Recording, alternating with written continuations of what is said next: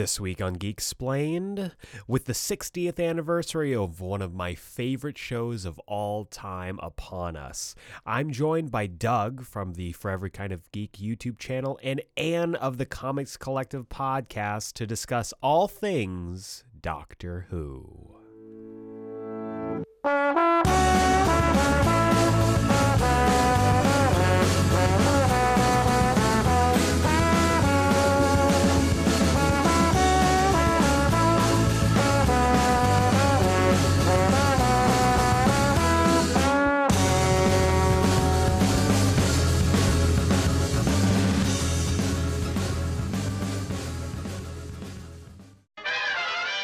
Welcome back to Geek Explained. I'm your host, Eric Azana, and today's episode is kind of a double header celebration-wise. First off, it's our Thanksgiving episode, so happy Thanksgiving to all of you who celebrate. And also, we are celebrating 60 years of Doctor Who. Woo!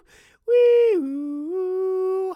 I have a deep-seated love for Doctor Who. I have for a very long time. If you cast your mind back to the very first Christmas special we ever did for this podcast, it was a Doctor Who episode.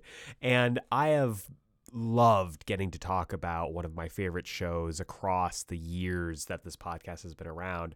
But this week, I got to celebrate 60 years, 6 decades of this show with my good friends Doug and Anne as we gushed about the past, the present, and the future of Doctor Who. So strap in for that conversation. It's a big one. We had a ton of fun chatting about this, and I cannot wait to share that discussion with you.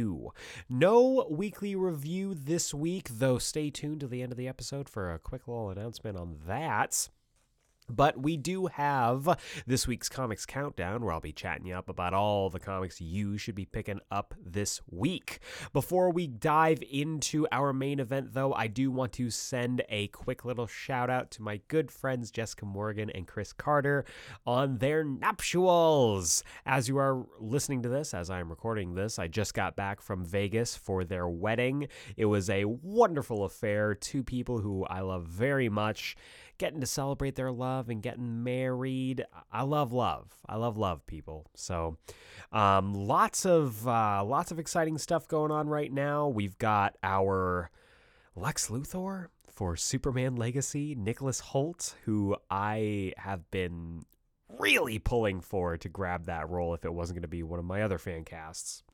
And I'm really excited to see what he does with this character. I know he's going to knock out of the park. It's going to be incredible. And we're also, right now it's rumor and speculation, no official announcement yet, but we are eyeing a casting for Jimmy Olsen too. So lots of exciting stuff. I cannot wait to see how much more the film is going to shape up now that the strike is tentatively over for now. We're still waiting on the actual vote. There's some stuff that definitely needs to be looked at again and brought back to the table. But at least for now, we are getting lots of movie news. So keep it coming for now until we go back on strike. Then gotta hold that shit. But that being said, let's roll right on into our main event, the main course, the entree, if you will, as I sat down with Doug and Anne, 2 of my favorite people in the world, to chat all things Doctor Who.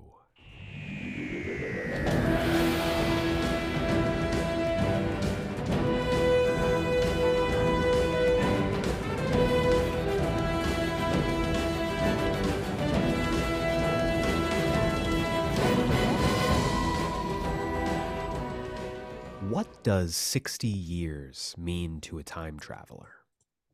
How about 17 faces, 13 console rooms, over 40 companions, more than 35 seasons comprising almost 900 episodes, millions of fans around the world, and 2 legs that must be very, very tired from running so much?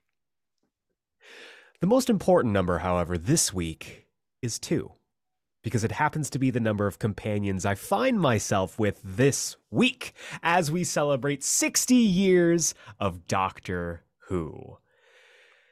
I am so freaking excited to talk about this. It has been a while since we've talked Doctor Who on the podcast. If you cast your minds back to our very first Christmas episode that we ever did on this podcast, it was ranking all of the Christmas specials. And obviously, we've got to add more at some point, but we are finally back here. We went the long way round to talking about Doctor Who, and I am joined by the two people that I am most excited to talk about this topic with. We have been bandying about this idea for months at this point, and now we are finally here on the eve of the return of Doctor Who this weekend as of this recording. Also, happy Thanksgiving to those of you who celebrate. And we're just gonna gush about the 60th anniversary of Doctor Who. It's a crazy time, because I remember back when the 50th dropped, and I was like, oh, I've never had a show go this long. I wonder what'll happen in 10 years. And now we're still talking about it. But of course, I am joined by two of my favorite people in the world. First things first, from the Comics Collective the Comics Collective podcast. I just had a brain fart there. And your favorite Twitter comics personality, it's Anne. Oh, hello. That was a beautiful freaking introduction. That puts everything I've ever done to shame. That was fantastic. You're so dumb. I don't know how to follow that up. Show good. Show good. Like funny person with two hearts. They good is smart. And also, of course, from the For Every Kind of Geek YouTube channel, it's Doug. Thank you for having me back. I feel like it's been forever, but I guess to keep it on theme, I came back the long way round. I'm always happy to be here. Last time I saw you two, I was trapped inside of what looks like a sundial, and I've been there for about 2 million years. By my estimation, if I look at the stars, I'm inside, so I can't see them. Yeah. What was your horrifying nightmare that was chasing you around? I don't remember. The only thing I do remember is that was one hell of a bird. We're talking some Doctor Who. We're gonna be talking about our favorite doctors, some of our favorite episodes, and just kind of celebrating 60 years, because 60 years is a long time for a show to be around. And with us kind of in a flashpoint, not that one, of Doctor Who as they move into the Disney Plus era, kicking things off with the return of David Tennant in the role of the 14th Doctor, before we move whole hog into the era of the 15th Doctor with Ncuti Gatwa. We are just going to take kind of a... Doug is just friggin' amped right now. I can barely contain myself. This is the most excited I've seen Doug, like, physically, like, the entire time I've known him.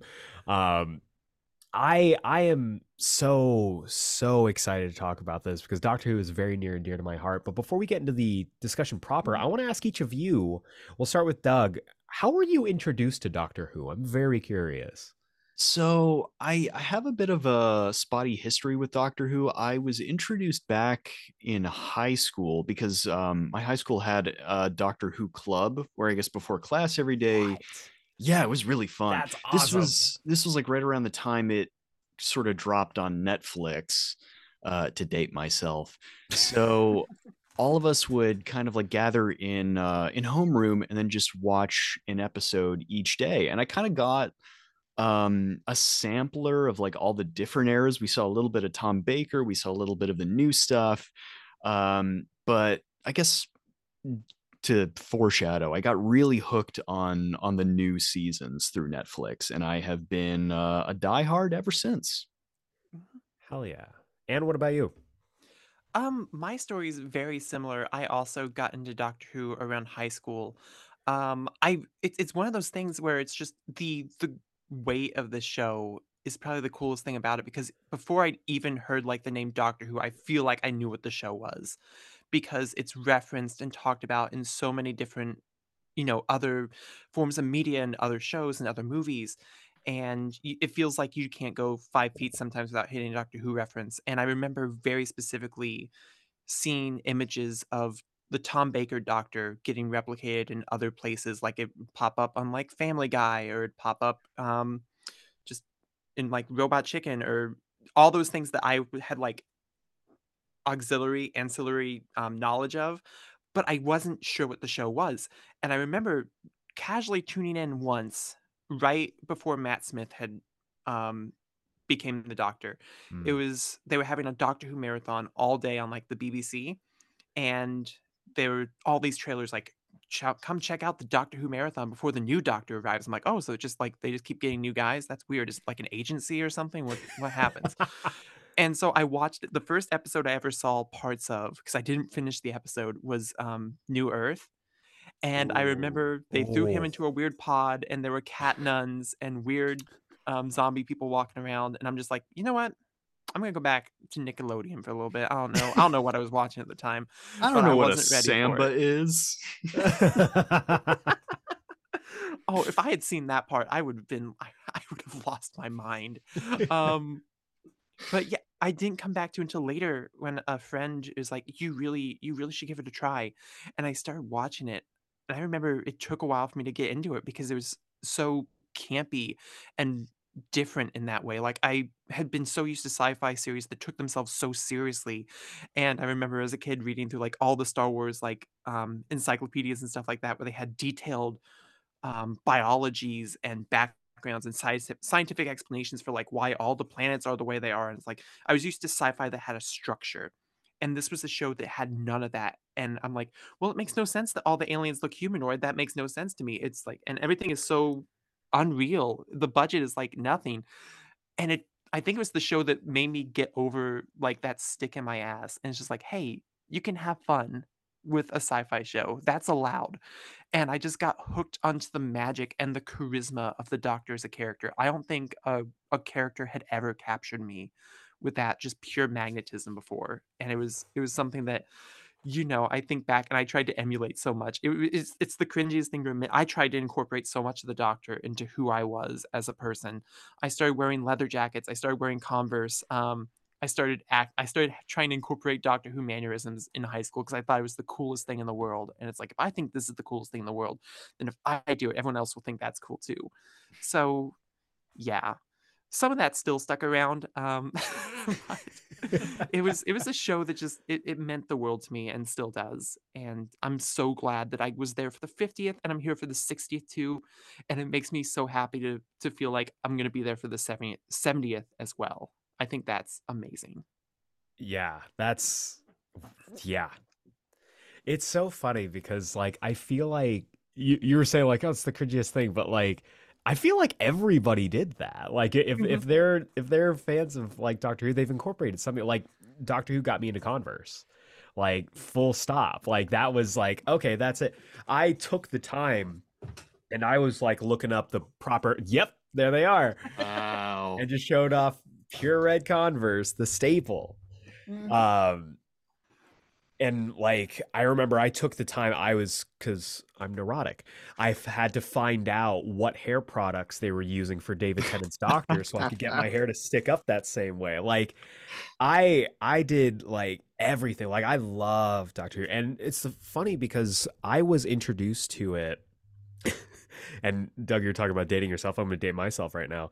Y'all remember epic rap battles of history? Oh my Yes. gosh, yes. I was introduced to it because I was watching through their catalog. This was years ago, and they had one where it was the Doctor versus Doc Brown from Back to the Future. It's incredible, and I had no idea what was going on, and I was like, "What is this? Who is this person?" And shout out to my friend Juan, who got me like super into it. We went to a local convention, and it was Tucson Comic Con, I think, and everybody was there. Everybody was obsessed. This was like 2011, I think, 2011, 2012, and people were obsessed. And I was like, this is like a phenomenon. Like this is interesting. And I got into it, and they were in the lead up towards the 50th, because I think when I first got into it, they had just aired Name of the Doctor. So this was Matt Smith's final like episode before the big 50th, and I was like, okay, so I need to do some research here, and I went back and I started my journey with Eccleston, and we'll get into our favorite doctors later, but like how it's grown, like you were saying, and the fact that we were here for the 50th and it feels like it's already the 60th. Like, where did the last decade go? It's wild, and how much the show has grown and evolved and changed, and in some aspects stayed very much the same across the last 10 years is fascinating to me. Mm-hmm.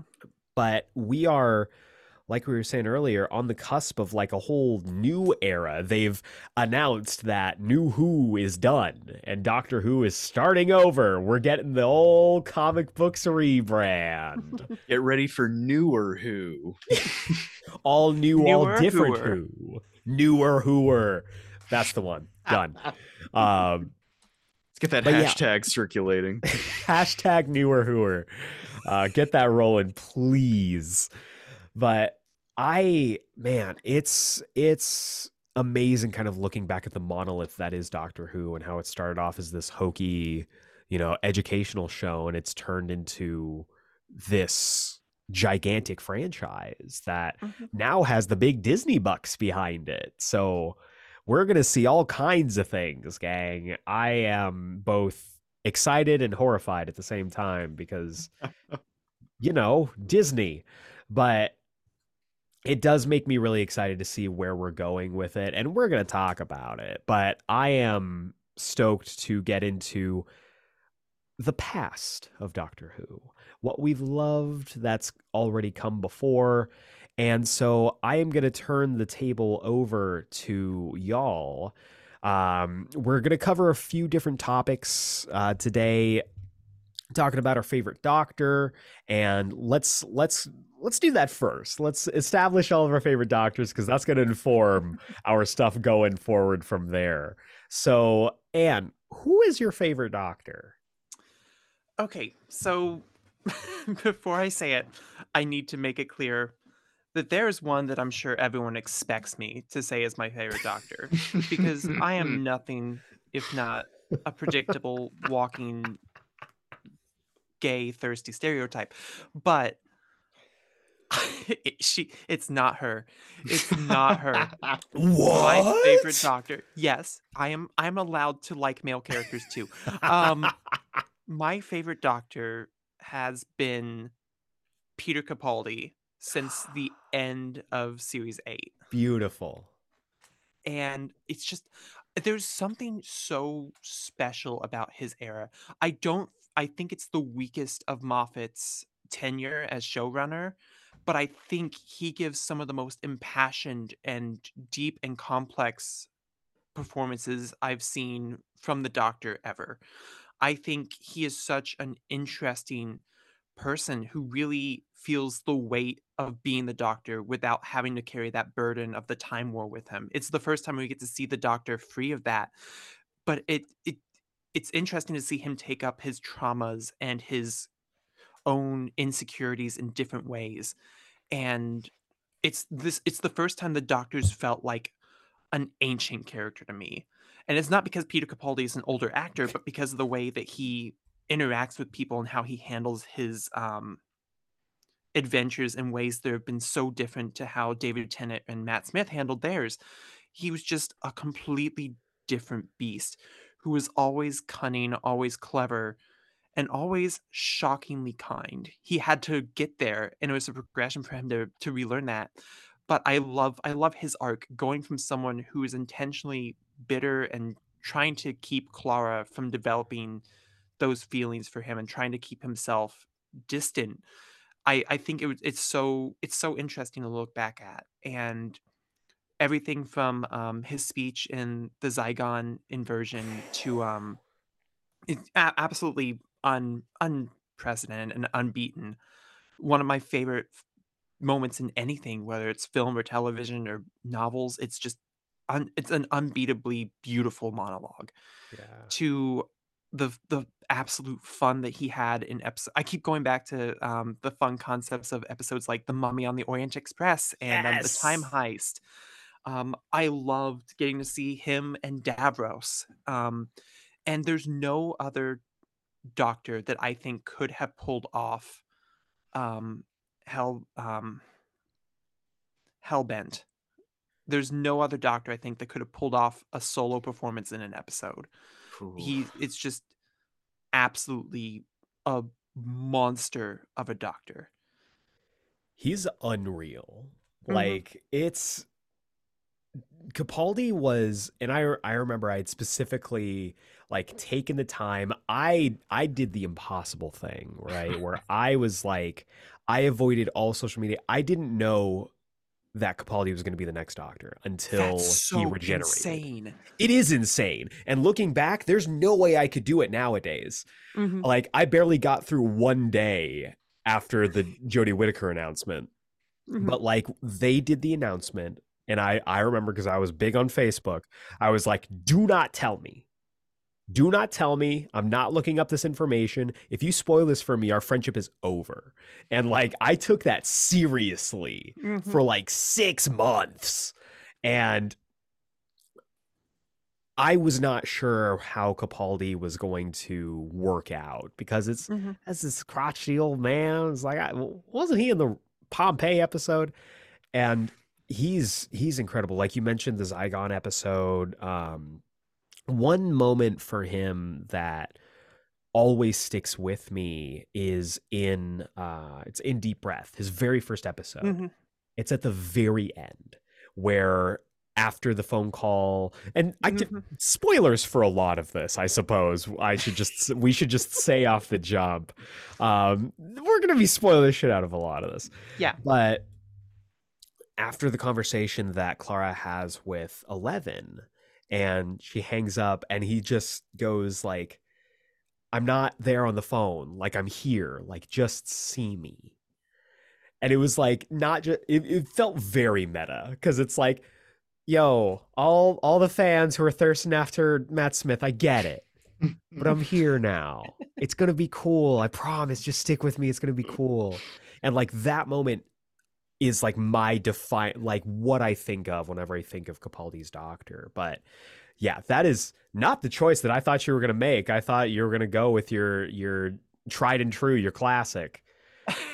Hey, there's she's not my favorite, but Jodie honestly probably means more for me than a lot of the other doctors do just because of what she represented Yeah. to a, at the time, very in the closet Anne. Um, she helped me come to terms with a lot of feelings that I had for a very long time.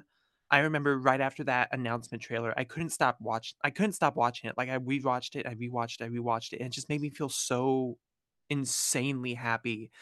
And there'd always been a part of the Doctor being able to, change his face and change everything about him that like really resonated with me, and I couldn't figure out why until that moment. And it was only like a month or so after I was there was a Halloween concert that I was doing the sound stuff for, and you were supposed to dress up in a costume.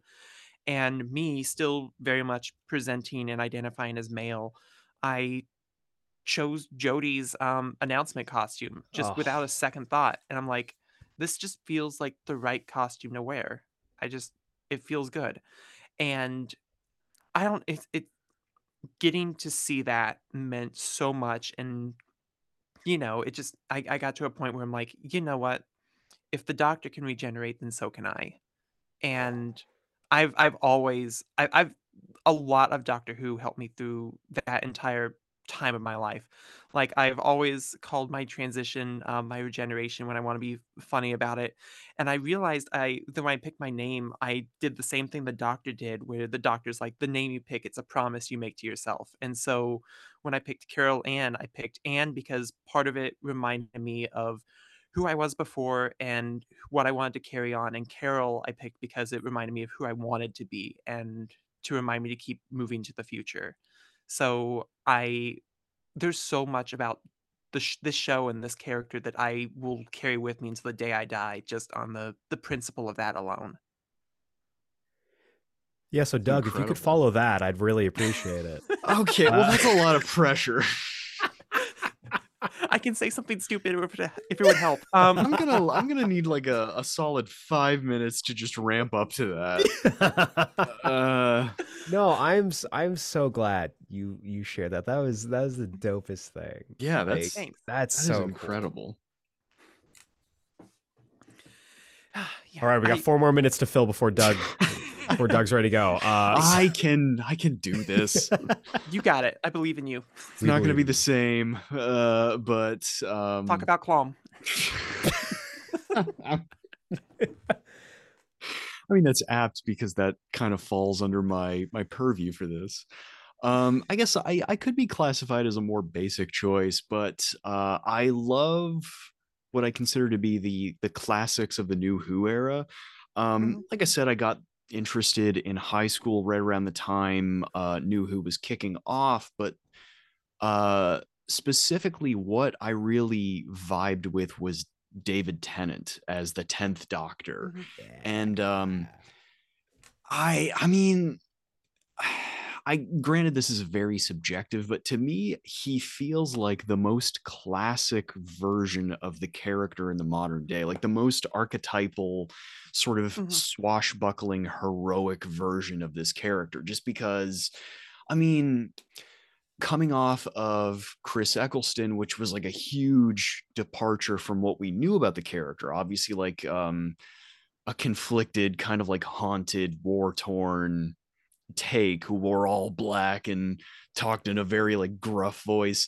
David Tennant was like a kind of a sort of split the difference approach where he still had like a little bit of edge to him, because I think he's seen as like a continuation of Eccleston, but he also represents a step beyond that. And I guess like speaking to the larger direction, he's kind of like, he's the answer to the kind of like the darkness of the early 2000s, kind of the answer to say, no, we can move beyond that. And even though it's going to take work and it's not going to be linear, we can sort of get there. And I guess it's because I've always sort of identified with the tropes and dynamics of superheroes, and I think it's because Tennant hits a lot of those similar beats. I identify with somebody who deals with a lot of dark stuff and then goes, no, I can turn this into something positive. And that's something that I've always really sort of vibed with. That and the fact that Tennant's a huge nerd who loves like he unironically loves every part of Doctor Who, and that's just another level that I can connect on. I feel that. That's kind of the dream, right? Is being obsessed with something and then getting to contribute to that thing. Yeah. The Like, fact that he married into that too. It's been a long con. Yeah. He's the Triple H of Doctor Who. He's worked his butt off and married into the right family to get to where he is today. So what we're saying is David Tennant's technically a Nepo baby. You know what? I don't think we're not saying that. He's a Nepo baby in law. It's wibbly wobbly, timey wimey, but Yeah. he got there in the end. Wibbly wobbly Nepo Wepo. Babe, wake up. A new Nepo baby just dropped. New style of Nepo baby. No, I love Tennant. Like, there is something magical. And I think you hit the nail on the head. He's the most, like, superhero of all of them. Like, he's practically on wearing the a surface. cape. Yeah, at all times. He's got his, especially, I have to ask, just pull the room. Blue suit or brown suit? See, it depends, you know? It's a color contrast thing for me. If he's wearing the brown coat, then it's the blue suit. But spoilers, if he's got a blue coat, then I love the brown suit. That's fair. That's fair. That's also a different Doctor, Doug. Technically. Yeah. I'm a fake fan. Get off the podcast. We got him. No, it's brown suit. I prefer the brown suit. Really? I don't know. I think it's just the end of time of it all.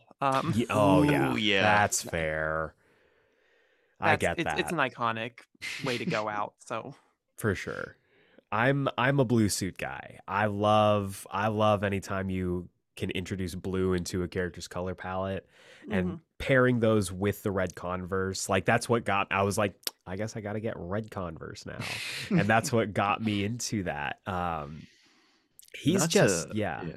I was gonna say not to. I'm sorry if I cut you off, but No, I no, was no. gonna say that's also the look that he had when he said, "I would never do that." When he Yeah. famously throws the gun away. Throws the gun. God. Build a society around a man who never would. Not to say Ah. it's all about the suit, but it kind of is in that It's moment. kind of all about deceit. If we're being real here. Yeah. Mhm. I think it's fascinating that we all have different favorite doctors, and that makes Oh, me hell very, yeah. very happy. Um, I've mentioned it before on the pod, but I will shout it to the moon. The Ninth Doctor will always be my doctor. He was the one that I started with. He's the one that I tell everyone to start with, even though his series has not aged well. Uh, the effects are they are what they are for the time, but I Mhm. love how kitschy it is, and I love the how that's contrasted, like all the kind of silliness of it is contrasted with a very grounded performance with Eccleston. Like you mentioned it, Doug, like I'm a sucker for post-war stories. I just love stuff like that. Just to see like the aftermath, to see how it affects people, and a post-war doctor who is haunted, who doesn't have any of the whimsy that we've known before, especially going from the contrast of like the Eighth Doctor movie, who's just like, Mhm. I love shoes, this is great, and he's just like this romance novel character, He's in for a and bad time. he's in for a bad time, and he has no idea. And then Eccleston is just like, he's obviously haunted. He's obviously dealing with heavy PTSD, but he still has times to be silly. He still has time to like make fun of his ears and like give the gift of air. Like I love him so much. And he is also, I think, I mean, one of the most visually distinct doctors. Mhm. He is just he scratches a very particular itch for me and what I love about characters, and so that's my guy. Always has been. Ugh, I love that. It's one of my favorite things about the Ninth Doctor is I wish that the first season had been able to go beyond the Earth. I feel like keeping him in Yeah. that orbit limited the show a little bit. I understand why they did it, but it's always fun to get Ninth Doctor comics and novels where he gets to go beyond Yes. that. And I think it's because he has such an iconic voice that every time I read it, I think I have the easiest time picturing him actually talking in my head out of all the doctors, Yeah. and it makes things so great. Have you read, Dan Slott did a Ninth Doctor story? Did you get to read Yes. that one? I love it so much. The homonyms? Oh my god. We were just talking about this like off mic for the book club, me and Malcolm, because he has been obsessing, like getting caught up. Mhm. Yeah, just also just as a side note, what a banner month for Dan Slott. Oh my Right? god, yeah. November has been. But yeah, That to your point, that comic is amazing. Mhm. It's just I love it when a Doctor Who comic gets to take something that wouldn't work in the television medium and run with it, because sometimes I've the big problem with the comics is sometimes they just feel like a lot of nothing burgers where it's like, "Yep, that Yeah. was a Doctor Who story. Alright."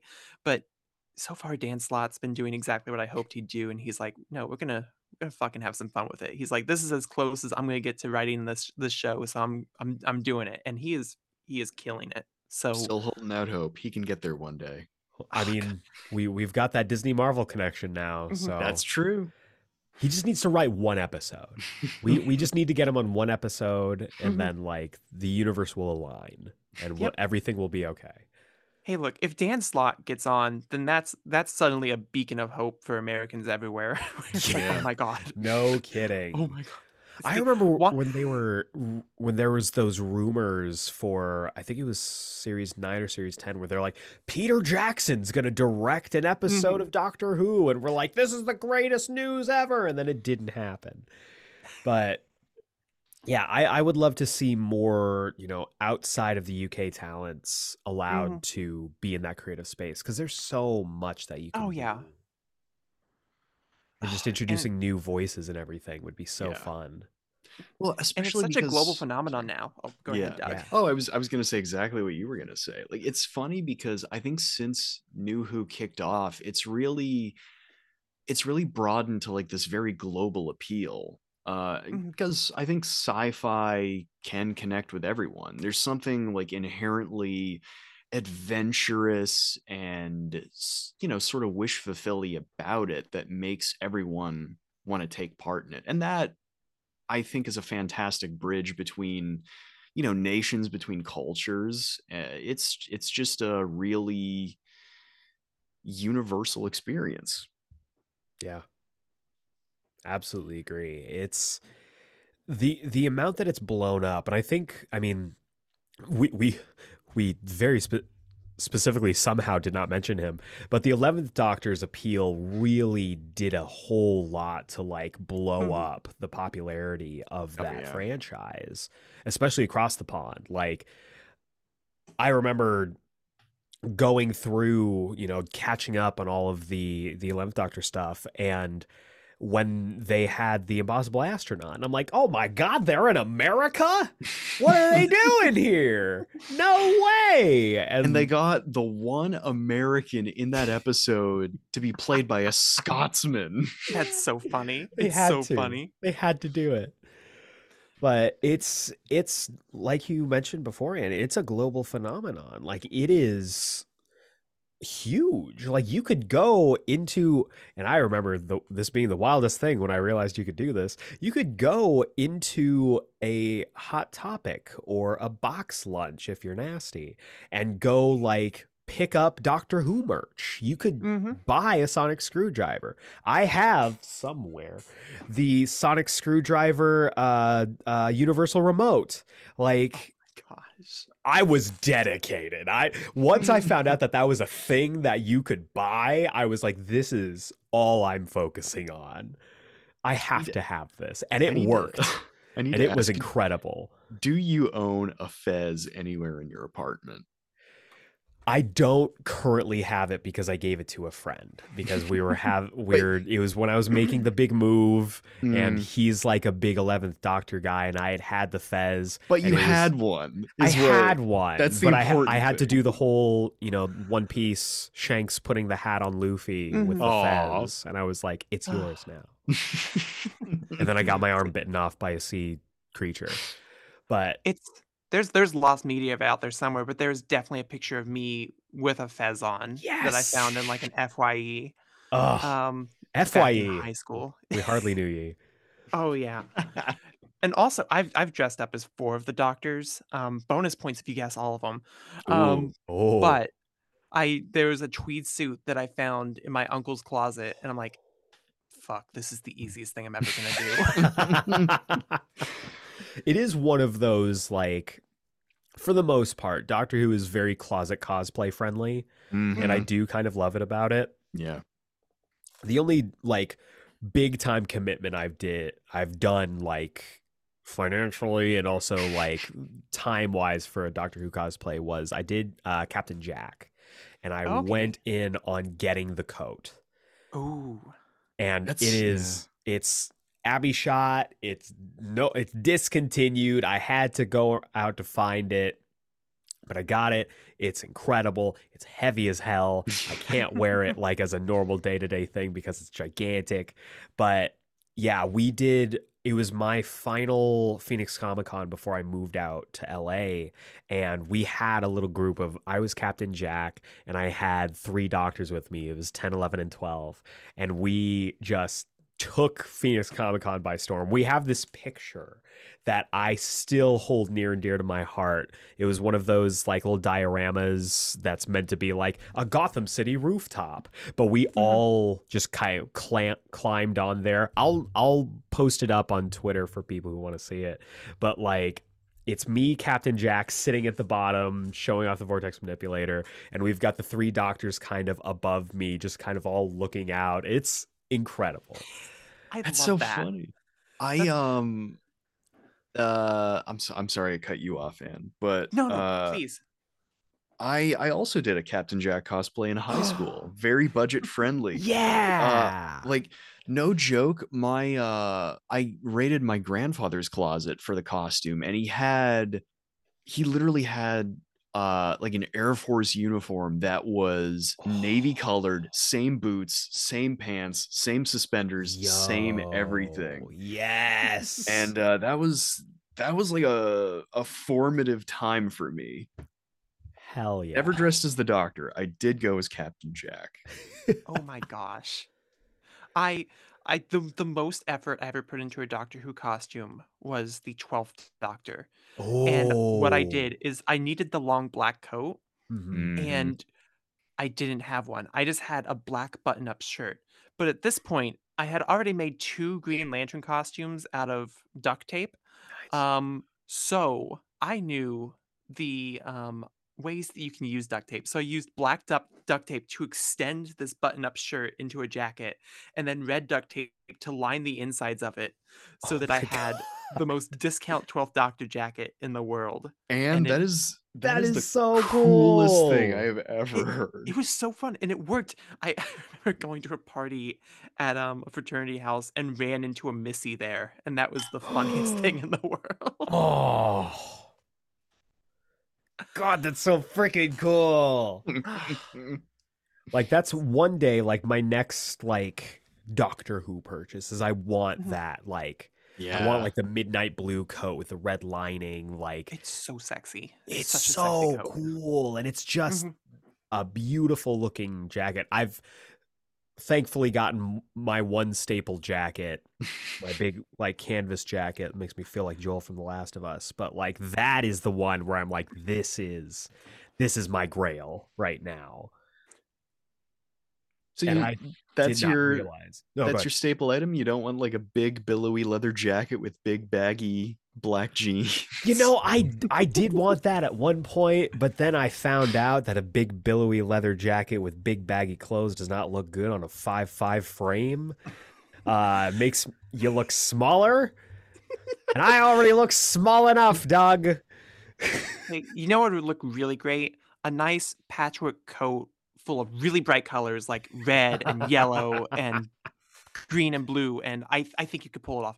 And you wear question marks in there somewhere. Does I it think you come could in sell it. blue? Could I just do it all No, in but you blue? can put a little stalk of celery on the lapel Oh, okay, and I'm call it a in. day. Yeah, Hell yeah. it's a fashion statement.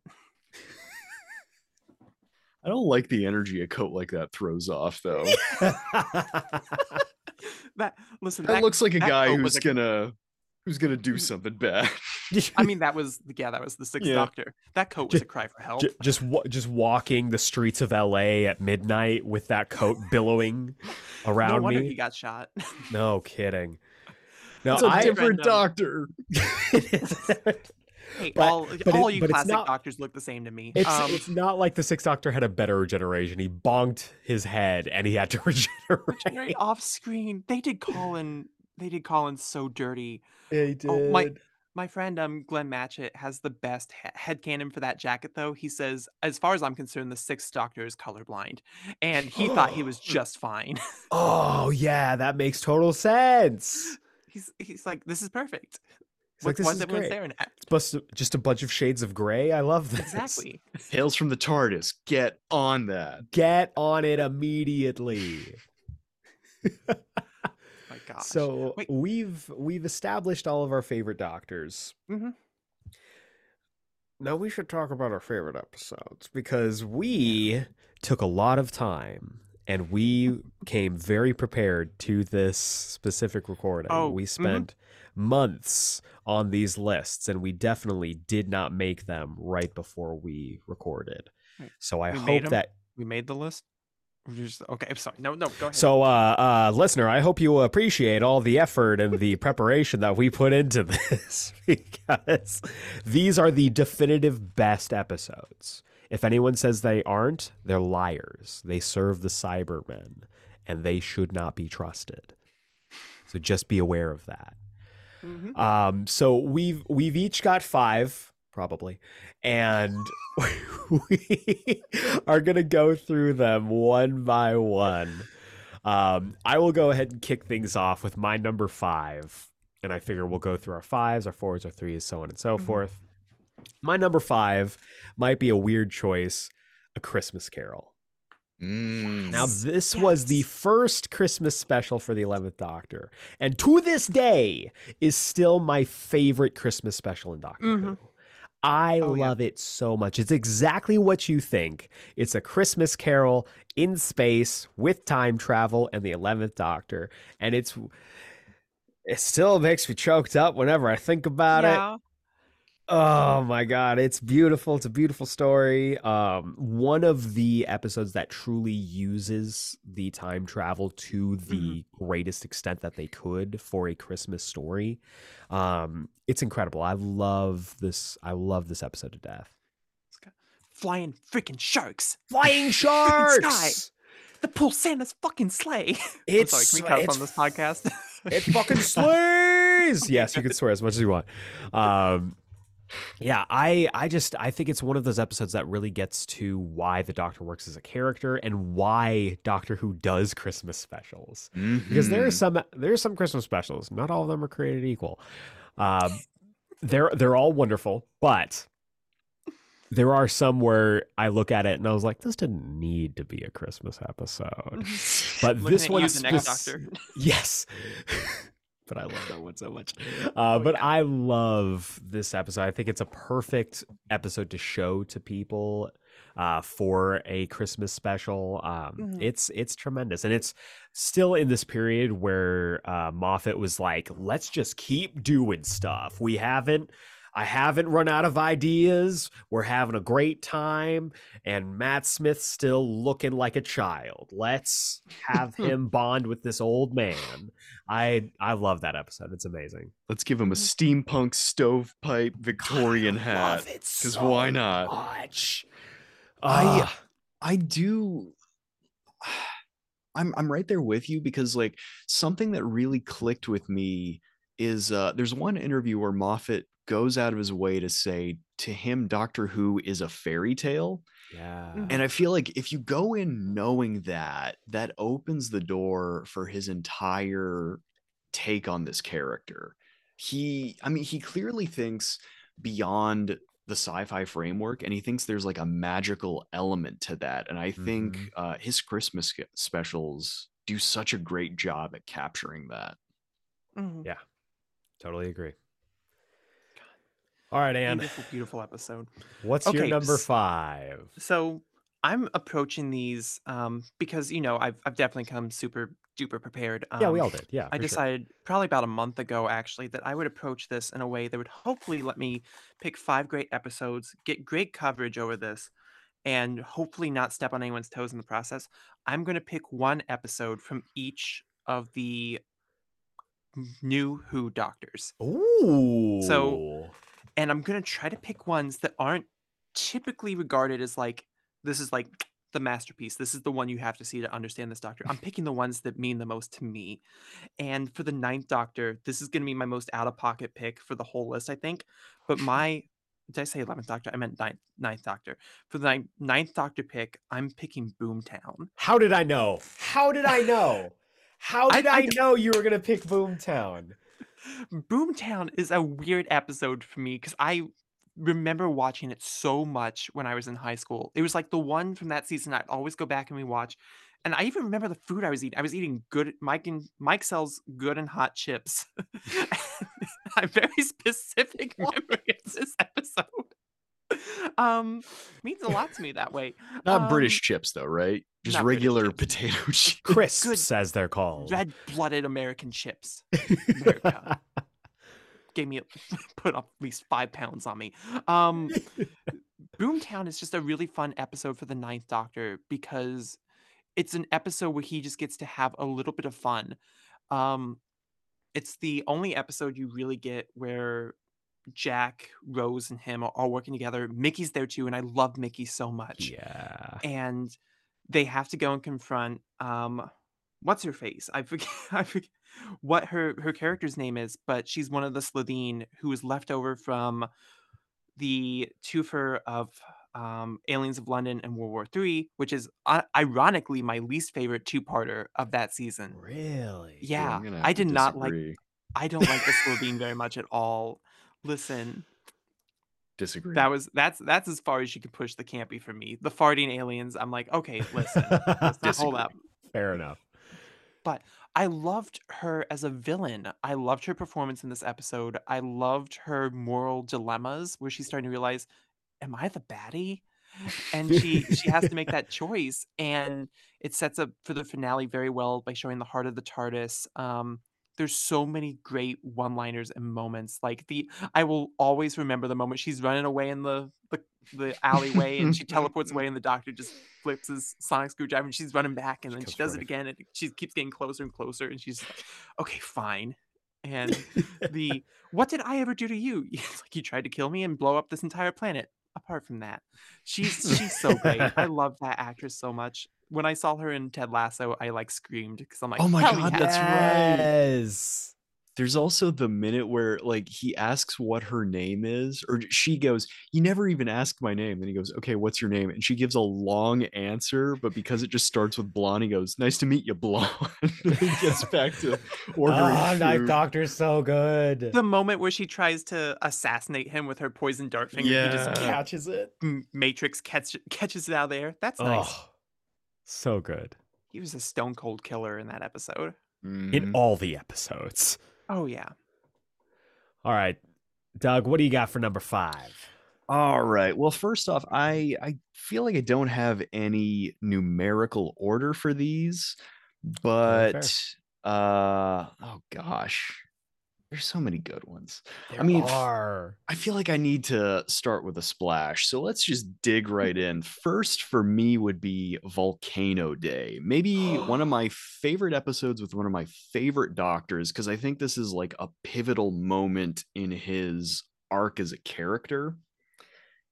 Um, like I said, 10 is to me a very super heroic take on the character, but uh if you go through a lot of the Martha and Donna seasons, you wouldn't really know it because towards the end of his tenure, 10 is going through it. Yeah. He kind of has this kind of like brief detour where he gets a bit disconnected and he becomes a bit nihilistic. Part of him is sort of like caught between, can I move beyond this? And well, this is just what I'm given, so I might as well live with it. And there's an amazing episode where he's paired up with one of my favorite companions, Donna Noble, Yeah. played by the amazing Catherine Tate, who is this amazing, like, she is an incredible counter to the Doctor's whole deal. He'll always like kind of lay out the rules, and then she'll go, no, I'm gonna do my own thing. And Volcano Day is like the zenith of that, where basically they arrive in this ancient Roman province and you find out it's Pompeii, and the whole thing becomes a treatise on like, okay, this is a show about time travel. Obviously some stuff can't be rewritten, but like, how far do you go if you care about these people? What rules are you willing to break? And like what is really set in stone? And it, to me, I think it's the best case scenario for a story like this. It shows just how heroic the Doctor can be, how human he can be, and how far he can go to make a difference in the world. Mm-hmm. That's a great pick. That episode too is just it was almost on my list for sure. Like you said, the journey that Tennant goes on once he loses Rose is incredible. My boy is going through it. He has lost like that. We've all been hung up on an ex before, and like it's a fascinating thing to watch him kind of work his way out of it. The Martha season, I think, for him is fascinating because he's flirting with a rebound. Yeah. Like it's one of those very specific things that is unfortunate because that character, I think, had a lot more to give than what she was given. Mm-hmm. But Fires of Pompeii is like, having that be, this is the episode that establishes the dynamic between Tennant and Tate is, I mean, it's incredible. It also gives us our first Peter Capaldi sighting. That's true. There's a lot of formative stuff that gets. Also, Karen Gillan. Yeah. Karen Oh Gillan my shows God, up you're in right. this. She's one of the cultists. Yeah. Yeah. Literally every future Doctor Who extra companion, they all show up in this episode. You They're can all quote there. me on that. Every Jodie single Whittaker one is of actually one of the marketplace people. If you look, I thought You you have were to going look to say she's very one of the rock specifically. monsters. yeah. No, that's actually Dan from Jodie's season. That's It's actually Oh! John Bishop. I keep forgetting. I cannot remember Dan's name. You cannot pay me to remember Dan's name. If you look closely, you can see Ryan Sinclair throwing his bike over the volcano in the background. You can see Graham is actually wandering pretty aimlessly through the background of the God, woods. I wish. God, if there is a single companion that I think should be retroactively someone who Clara Oswald's his way into every single Doctor's adventure, it should be Graham. Oh my God, Oh, yeah. That companion deserves to be in everything. I He's just loved giving the him double so thumbs up everywhere. just everywhere. Like, Graham was my favorite Whittaker companion. I wish it had just been him at the beginning. Obviously, the rest of the team is incredible and I love them so much.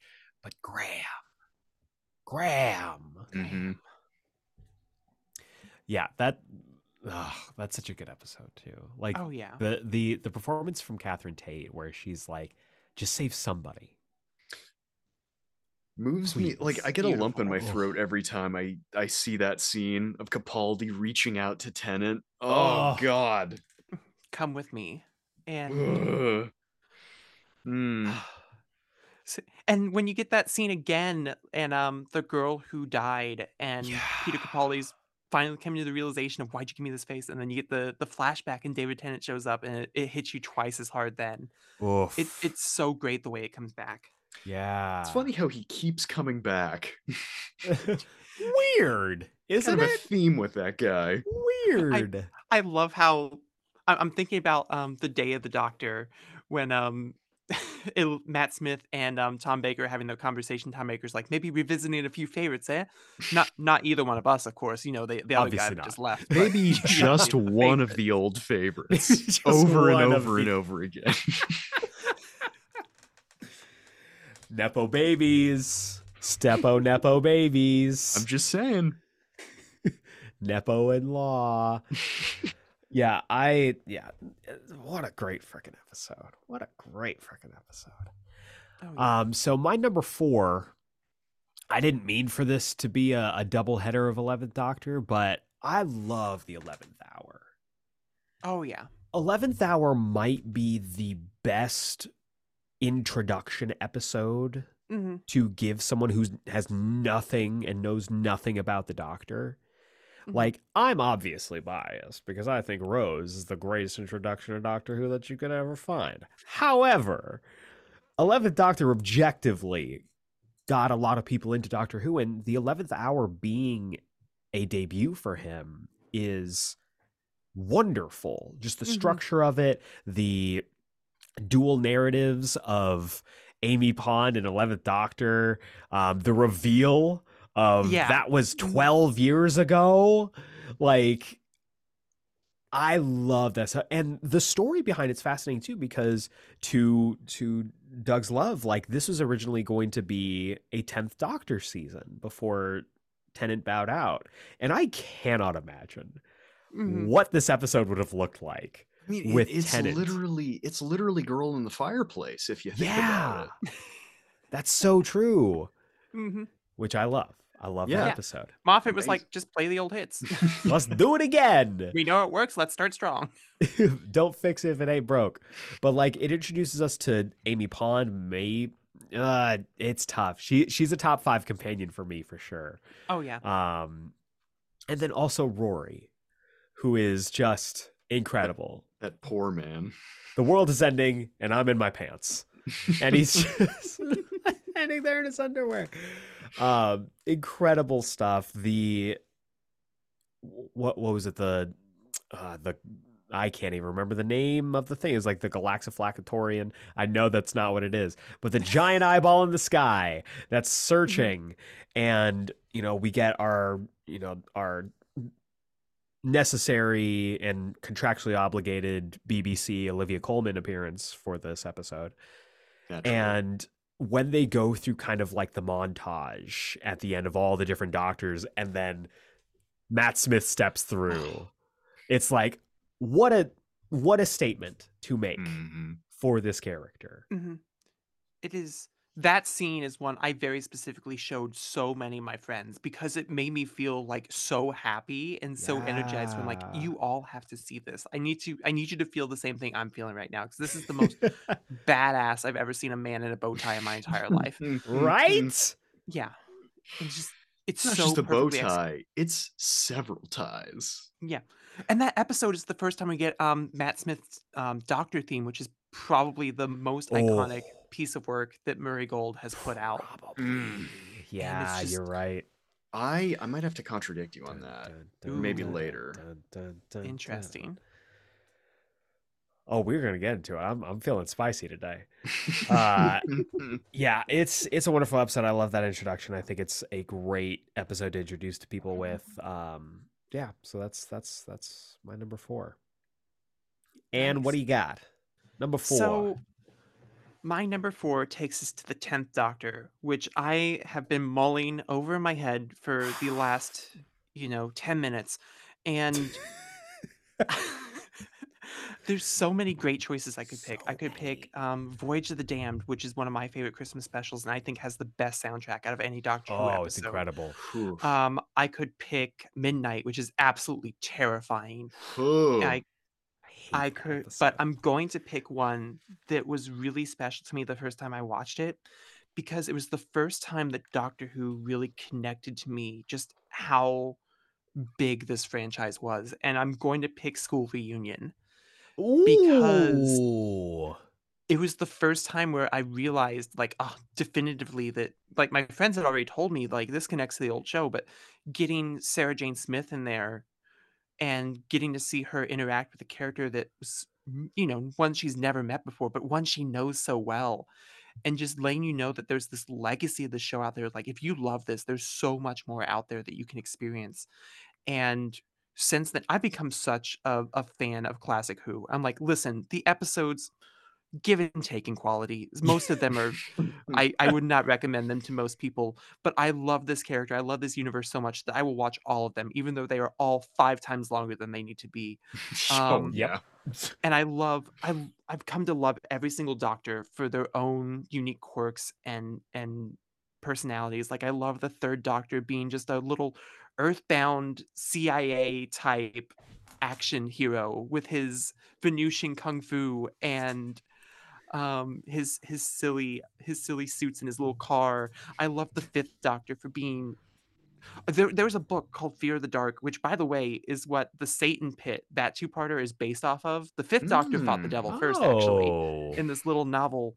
And there's a foreword that was in it that made me love the fifth Doctor, because the person described the fifth Doctor as this character who is so perfectly young and naively wholesome, who kept having to face the absolute worst of humanity over and over and over again, and never lost that optimism.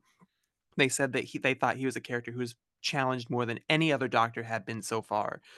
And to be the youngest to do it, and to be this, like, sort of outcast in that way, was so fascinating to them. And I'm like, hell yeah, I'm here for that. And, the eighth Doctor, of course, I love the eighth Doctor. But so good. this was the show that opened up that doorway to me and was like, there's so much more for me to experience. There's so much more for me to love. And I think that was so special. And, having Giles from Buffy show up as the bad guy is always a treat. Yeah. Bad guy here, bad guy in Ted Lasso. Hey, I'm 2 for 2 with my Ted Lasso. Oh my God, you're right. Oh Lord. Gotta find so I can get my next Ted Lasso when I get to the 13th Doctor. But so wait, and what you're saying is Jason Sudeikis is going to be the next Doctor? No, he's going to be the next Master. Oh my Oh, god. And he's wow. keeping the With that mustache. mustache? Yeah. He's Led Tasso is here. Lead test. Well, Doctor, I Um, just don't think that you're here to save anything, so I'm just going to go ahead and He's call me he's the I would master. pay so much money. I would pay He's- all the money. he zaps him with a laser screwdriver and goes, barbecue sauce. Barbecue sauce. Total football. Hey, Russell T. Davis, we found the idea for your next Children in Need special. Hit us up. Yes. But yeah, and it's just the dynamic between Sarah Jane and the Doctor, and that triangle between her and Rose is so fun. It's so stupid and petty at times, but it's so fun. And K9 is adorable.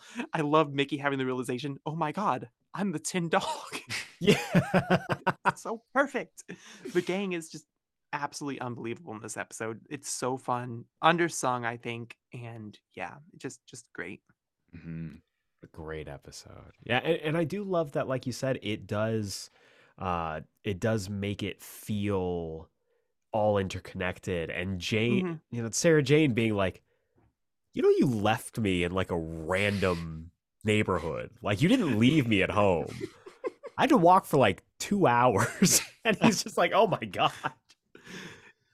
It's I amazing. love the Under the Lake and Before the Flood episodes where he's flashing through those flashcards, and one of the flashcards says, "Sorry, I didn't know you didn't live in Aberdeen." Oh no. God, it's so good. Mm. Beautiful. All right, Doug, you're up. Well, I mean, next one's going to be a bit of a pivot because I didn't know we could do multiple doctors for our favorite episodes, but I have a whole base of these anyway. So, quick pivot. Next favorite episode is going to be Twice Upon a Time, because kind of building off of what Anne said, this show does have an amazing legacy. Mhm. If you look at the Doctor as a character across the ages, like it's so fascinating because in many ways he's an intensified version of who he was, but at the same time he has gone through so much. And I mean, great kind of pivot point or a flashpoint to go off of is the Time War, just to see how he's gone from like this sort of reserved pacifist who will kind of outthink his opponent to someone who has had to get his hands dirty and like make very difficult choices. And I love Twice Upon a Time for that because it pairs 12, Peter Capaldi's Doctor, Mhm. arguably one of the darkest iterations of the character, with his very, well, not his very, but one of the first ones that we see, which is I guess technically speaking, it's oh gosh, what was his name? I'm blanking on his name all of a sudden. I'll look it up right now. William Hartnell, or Yes. technically David Bradley, Yeah. Yeah. first Doctor. But it's so interesting because like the whole thing is basically watching this kind of buttoned up Victorian pacifist realize, oh, I've gone on a path and I've done some stuff. And it's both of them realizing that the mission has to carry on and like life is hard, but at the same time, it doesn't diminish all the good that you've done. And just the fact that, again, like getting into spoilers, but the fact that like their decision to embrace action is set against the Christmas truce of World War One. Oh my The minute God. where Mhm. peace triumphs over war. They sing a Oh, song. yeah. Oh my God. How can you not love something like that? To shout out to another friend who are trying to get into this series, Dallas. This is the Dallas! most Grant Morrison moment you can get in the show. Watch this episode. It will sell you on Doctor Who. This is the all-star Superman of Doctor Who, Dallas. It is, though. But you That know what? man. To that point, now that I'm thinking about it, it deals a lot with mortality. It deals a lot with the legacy you leave behind. Um, I I love this episode. When I heard Mhm. that there was like a rumor of like the regeneration episode for the 12th Doctor is going to be with the first Doctor, I lost my shit because I'm Mhm. like, they're two guys who hate change and they're going to have to embrace change together. This is the most incredible thing. And like seeing, having the first Doctor kind of like admit, like, I'm kind of fucking scared. I've never, at least to his knowledge, I've never done Mhm. this before. I don't know what I'm doing. Like, what if the next guy sucks? I don't know. And like Capaldi just doing what Capaldi does, being incredible, and also like dealing with, I don't want to change again. Like, I've gone through enough of this. I'm an old man. I am a very old man, and I'm tired of this. And giving one of, doing what he does best, giving a speech right before his Mhm. regeneration. I mean, God. Oh, that run fast, like be kind, like, oh, it makes me tear up. that It's sorry, go ahead. no, I was gonna say, you were talking earlier about how Capaldi was a surprise to you. David Bradley showing up as the first Doctor at the end of the last episode was one of the purest moments of surprise I've ever been blessed to have in any TV show ever. Mm-hmm. Him coming out of that, just the snow, and realizing very slowly what the hell was happening. You're like, no, no, no, no. This isn't just a thing they throw out. This is a thing they throw out for anniversary specials. They can't just throw out a Doctor now. They can't just do a multi-Doctor episode because they feel like it. And then they're like, yeah, we can. We just did. We can do whatever we want. And David Bradley was so great. I know there's a lot of people out there who are like, the first Doctor would never be this sexist. I'm like, I'm because I'm coming in comic minded. I'm like, I'm always okay with them changing a character up a little bit from writer to writer if they're making Yeah. a point. Yeah. And the whole episode was making a point, so I'm perfectly fine with every change they made. Plus, I will never ever forget the moment of him, Grandpappy Brigadier, and Bill standing together, and he's like, "Don't worry, believe it or not, I've had my fair share of Oh my experiences with the god. fair sex." And they're like, "Oh yes, yes," British chuckle indubitably. And then Bill's just like, "So have I," and they're just like, Oh. "Oh." I think Clutching their Martin pearls. I think Mark Gatiss uttered the words, "Good Lord." Yes, he did. It's like, yes, terrify these straights. Do it. But also to get like a last goodbye with Bill as well. Mhm, Like, Oh. that is a character that I adored the mhm. moment that she popped up. I was like, Bill rules.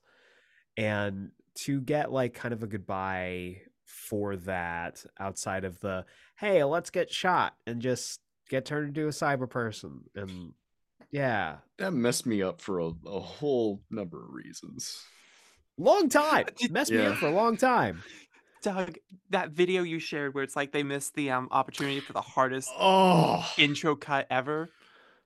Eric, have you seen this? No. Someone made the worst fan cut ever, where it's that pan down of Bill, and she's just got the huge hole in her sternum, and their cut zooms into the hole and goes straight into the time vortex. No, stop. Yeah, No. I'm like, listen, Bill, my poor gay baby, Oh. I would have killed to see that intro. That went so hard. Oh, God. Oh, no. That would have been incredible, but no. Oh, gosh. Salt in the gaping wound is what that is. And Oh my yeah. gosh. And like that, like coupled with all of the, the prior couple of episodes, just Capaldi getting that big old, like, gigantic, like, comic book feeling send off of him, and it all coming down to like, be kind. Like, that's is a thesis statement. It's like, wrap that up. Oh, It's yeah. ready to go. He's done. And that leading into Jodie and everything that she did with that character, like, it's an incredible episode. It is an incredible episode and a wonderful Christmas special. Which is why for my number 3, I'm following it up with another Capaldi Christmas special, that being the Husbands of River damn it! Song. Damn it!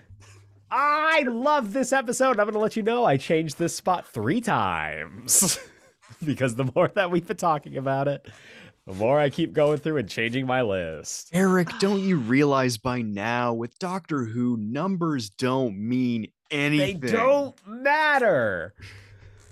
Husbands of Rivers. So let me just kick it, kids. Let's wax poetic on River Song for a second. River Song is one of the greatest characters in the entire show. Mm-hmm. I recognize that people have problems with that character. I understand. Plot holes make it so that that character probably shouldn't exist. However, and it's not just because I met Alex Kingston at that Comic-Con that we were talking about. We got a picture in costume with her. What? Oh, what a my wonderful gosh. day that was. River Song is one of the best ideas and concepts that they introduced into Doctor Who. This character who is just like the Doctor, but on a reverse track. Meeting her, because this spot was originally Silence in the Library. Meeting her and her for once, for the first time, maybe in the Doctor's entire timeline's existence, not knowing who this person is and them knowing intimate details about him, including his name. And he's like, I don't just give out that information. Mm-hmm. And she's like, you did to me, pal. See you in the future, kiddo. And that kind of cascading into everything that she does with the 11th Doctor. And us establishing oh yeah, that's her doctor, quote unquote. Mm-hmm. And all of the reverse stuff that went through there. I mean, the conversation that they have in A Good Man Goes to War, where she dresses him down about you're a warmonger, my dude. There's a reason everybody's afraid of you. And that kind of sobering moment for him, all the way up until we get that full circle moment. We see her for the last time, with an asterisk, during Name of the Doctor, where she's just like the computer program and they have that goodbye, sweetie. And then we get this. Mm-hmm. Oh. Capaldi meeting River Song. And it being revealed that this is her doctor. And that's why Tennant looks so young to her. And them going through this entire adventure and her not knowing that it's the doctor. One of my favorite scenes, not just of Capaldi, not just of New Who, of all of Doctor Who, is finally, it's my go. He goes into the TARDIS. He's like, my God! My entire concept of perception of reality has forever been changed. Just hamming it up because he has the opportunity. It's Capaldi firing on all cylinders, Kingston giving it right back to him. It's one of the most delightful watches I've ever had in a Doctor Who episode. It's tremendous. That was gonna be my pick for Capaldi. It's just an episode that has such an emotional weight to it and adds emotional weight to everything that's come before. It's the perfect capstone for River's time. She's my favorite side character in all of Doctor Who. I Excellent adore her choice. with every fiber of my being. And this is just an episode that is relentlessly, brutally fun. It just is not afraid to be so silly. And it's just what Capaldi needed after the absolute heart wrench at the end of the last season. And just having this moment where he gets to be on the offs for the entire episode is so wonderful. I will never forget that speech that River gives to him, or gives in his presence, I guess, in that restaurant. You can't expect a sunset to admire you back. Oh, But he would never be foolish enough, and he's certainly not in love enough to be standing in it with me. And the moment, that instant click of realization. Look over and Capaldi's shit-eating grin, and he's just like, "Hello, sweetie." And she's like, "I am going to kill you." You are so doing those roots. Oh, the roots of the sunset. So good. Oh, but what an incredible, like, what's even the word? I feel like an emotional climax doesn't do this experience justice, because I mean, like I said before, Moffat's whole deal is envisioning this as a fairy tale, and to me, this feels like the perfect cathartic fairy tale end to River's Yeah. entire deal. Thank you so much for putting this chronologically in, because I never put it together. I watch all of the Christmas specials in a vacuum. I had no idea this was like his stepping stone from 9 to 10, because suddenly Yeah. everything makes sense. There's that incredible bit where she realizes, oh, this is our last day together. And then you get the gut punch where reveal. she goes, how long did days last on this? And he says something like 25 years. Yeah. I cried. Same. Oh, and then the next time you see River on this show, she's in a picture frame on his desk next to Susan, and I cried again. Ugh. Oh, so good. Yeah, it is a beautiful story where it's like you also kind of get to see how River acts when the Doctor isn't around, or at least Mhm. when she perceives he's not around, and she's terrible. She is a menace to everyone, especially to society. And it's one of those Mhm. things where you get to see her kind of unfiltered, because she's always kind of putting on a show for the Doctor whenever he's around. And Mhm. so to see her being like brutal and being like just this swashbuckling character toting around this old man who just happens to be also here for some reason. Like, I love their dynamic. I love that, like you said, that fairy tale ending. The whole like, and they lived happily ever after Mhm. writing on the screen. It's like, this is as good an ending that you can get for that character. And it's, yeah. Oh my God, I love it so much. And it's another Christmas episode. I love my Christmas episode. I love Christmas. Christmas is my The favorite Christmas holiday. episodes are so good. They're always so good. Yes. Um, just my last quick ramble about this episode. I love so much when they finally reveal their identities to each other, and they start rattling off the names of all the people that they've been smooching on the side, and they get to Cleopatra, and the Doctor says same thing. Like, I love they've both been smooching Cleopatra. Oh, Two God. disaster bisexuals. Two disaster bisexuals for sure. I love that freaking episode so much. Mhm. So Anne, now that I've taken your pick, what do you got? Well, we have moved on to the 11th Doctor, and I'm I kind of played coy for the first two. I picked some offbeats. I'm not playing coy for the 11th. My favorite 11th Doctor episode is and always has been A Good Man Goes to War. Yes. It Speaking of is River.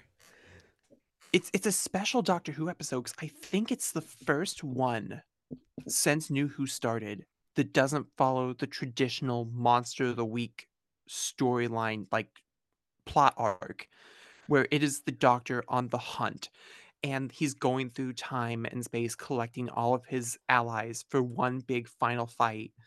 And you have this really great epic moment where the Doctor manages to to save the day without spilling a single drop of blood, and then it all gets turned on its head.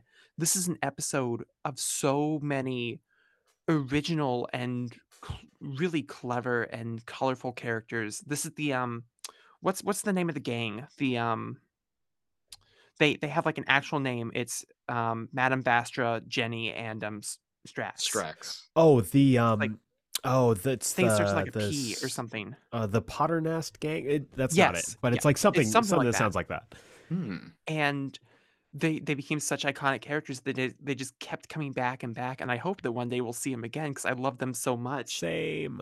And it's the dramatic reveal of who River Song is, and I don't care what plot holes you think are out there. I'm not watching any of your silly YouTube videos. Doctor Who is all plot holes. It's all he's rewriting the timeline all the time. There's no such thing as canon in the Doctor Who universe. We've seen 80 different versions of Earth's future. So true. That's the Paternoster Gang. Paternoster Gang. That makes I sense. love Look them that so up. much. My favorite my favorite gays. They're The gays incredible. and their one straight friend. I love them so Hey, much. hey, hey! Don't assume anything about I Strax. You won't don't know assume him. anything about Strax. He I is a fluid potato. Yeah. no, he can literally he can produce massive quantities of lactic fluid. That's so true. I blocked that out of my memory. How dare you? He was so proud of that. He was so proud. A Santaran nurse. Yes.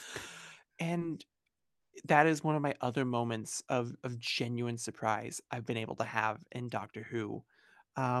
There's been the three that really stick out to me. It was River Song, it was the arrival of the first Doctor, and the third one, which we'll get to in a little bit. But Mm. A Good Man Goes to War is just everything that I wanted. It's such a cleverly written episode with great characters, great action, wonderful emotional beats, and more turns than you can possibly hope or want for. It's an episode that I always love to hear people's reactions on when they get there, or better yet, be in the room when they watch it for the first time. It is just a magical experience. The opening of that episode is Mhm. still seared into my brain. Just Rory Yes. walking out full Centurion, like, I have a question from me and a message from the doctor. I just They're like, what is the message? And the ship's just blowing up in the back. And he's like, would you like me to repeat the question? I'm like, they are going to war. They ride. Mhm. Like, it is one of the most hype intros to a Doctor Who episode in the entire franchise. It is It's incredible. yeah. It's amazing because it's the one time we don't see the Doctor in the back foot. Because so many times the Doctor is the one trying to catch up to the situation. We're gonna like, "Okay, we're gonna land in X place. We're gonna figure out something's not right.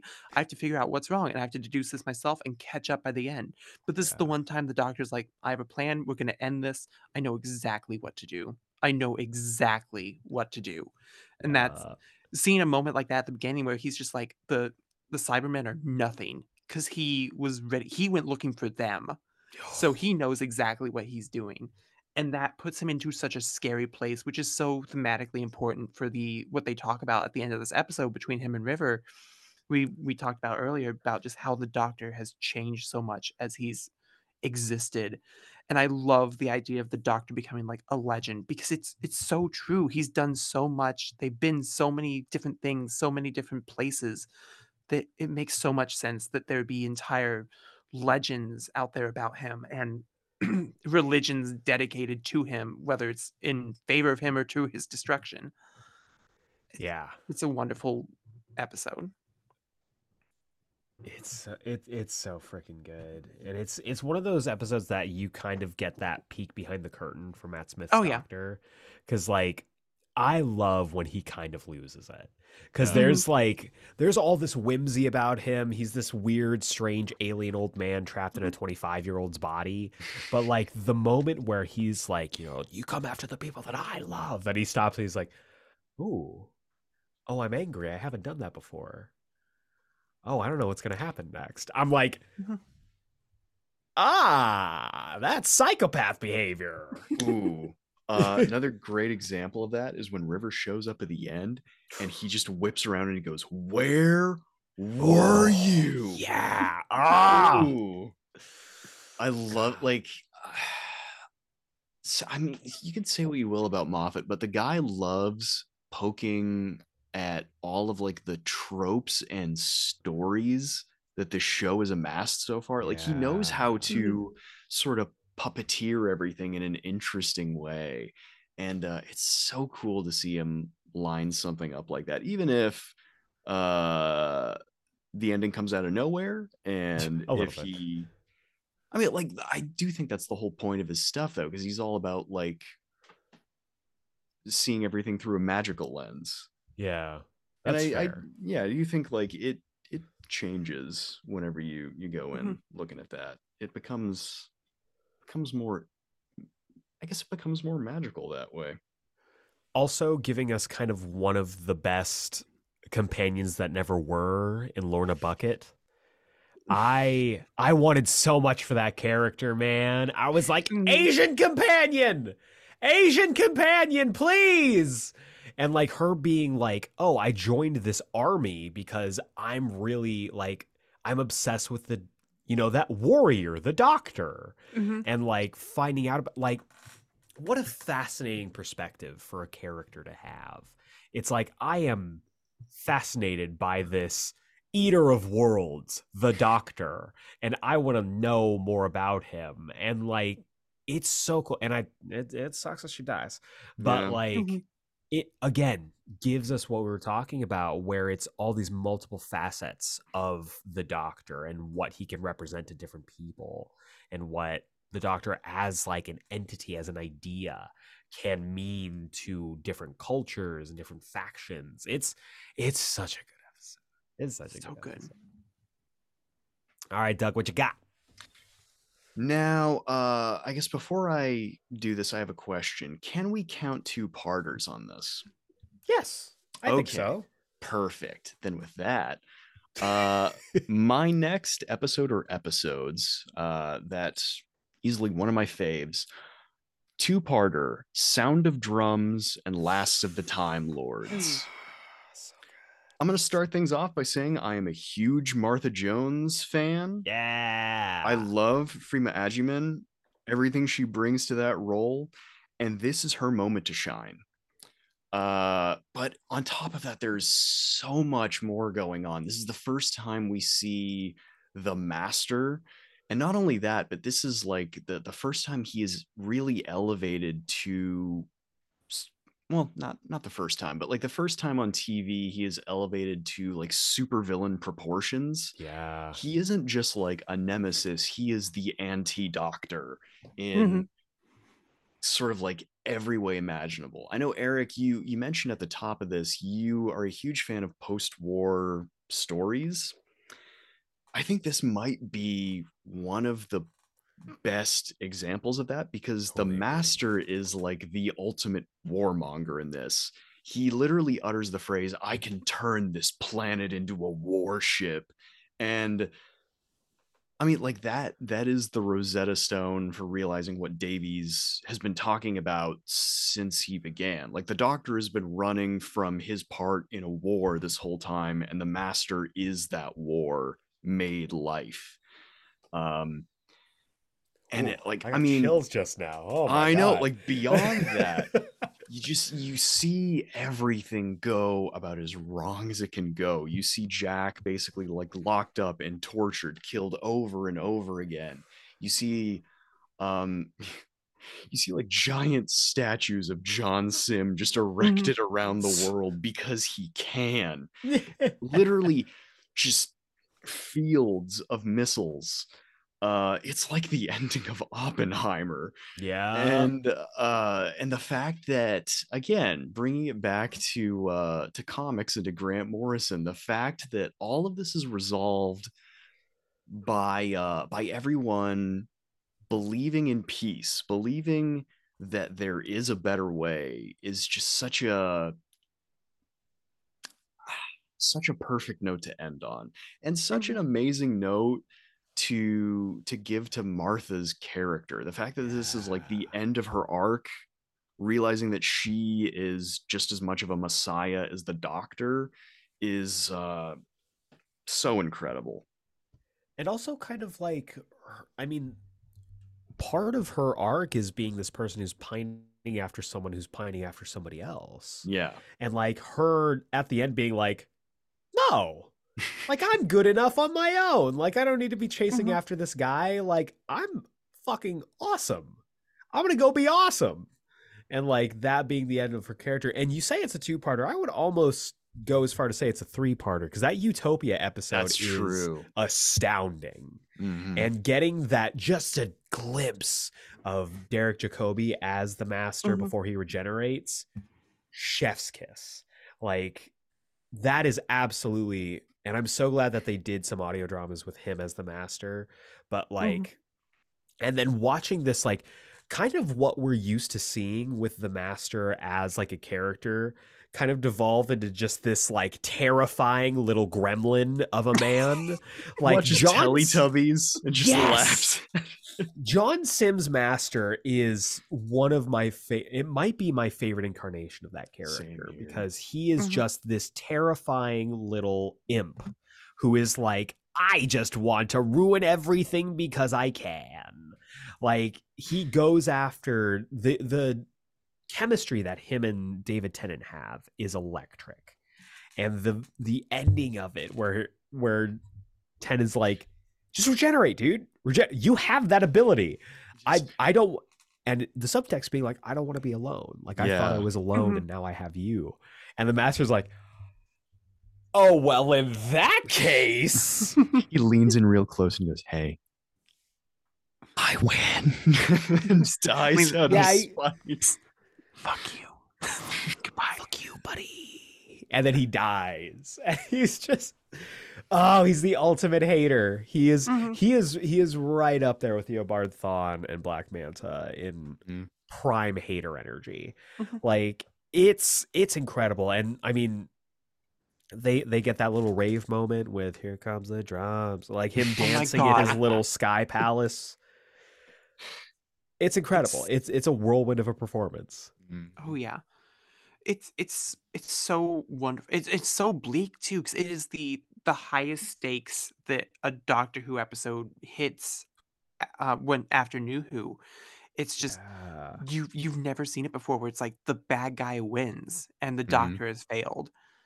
And getting to see Martha on her own when she spent the entire season kind of pining after this guy. It's the second time she's had to make up for this man and to kind of babysit him. Because the first time was the Family of Blood, where she's like, okay, I guess I can just exist here in early racist times and just be chill. And now this, she's like, I guess I can walk the world and tell everyone to, worship your name. I guess I can do that. That's fine. No problem. Then to realize, like, you know what? I don't think I'm getting out of this what he's getting out of this, so I'm gone. But yeah, no more free labor, bucko. Yeah. It's like, I'm unionizing with all the other companions.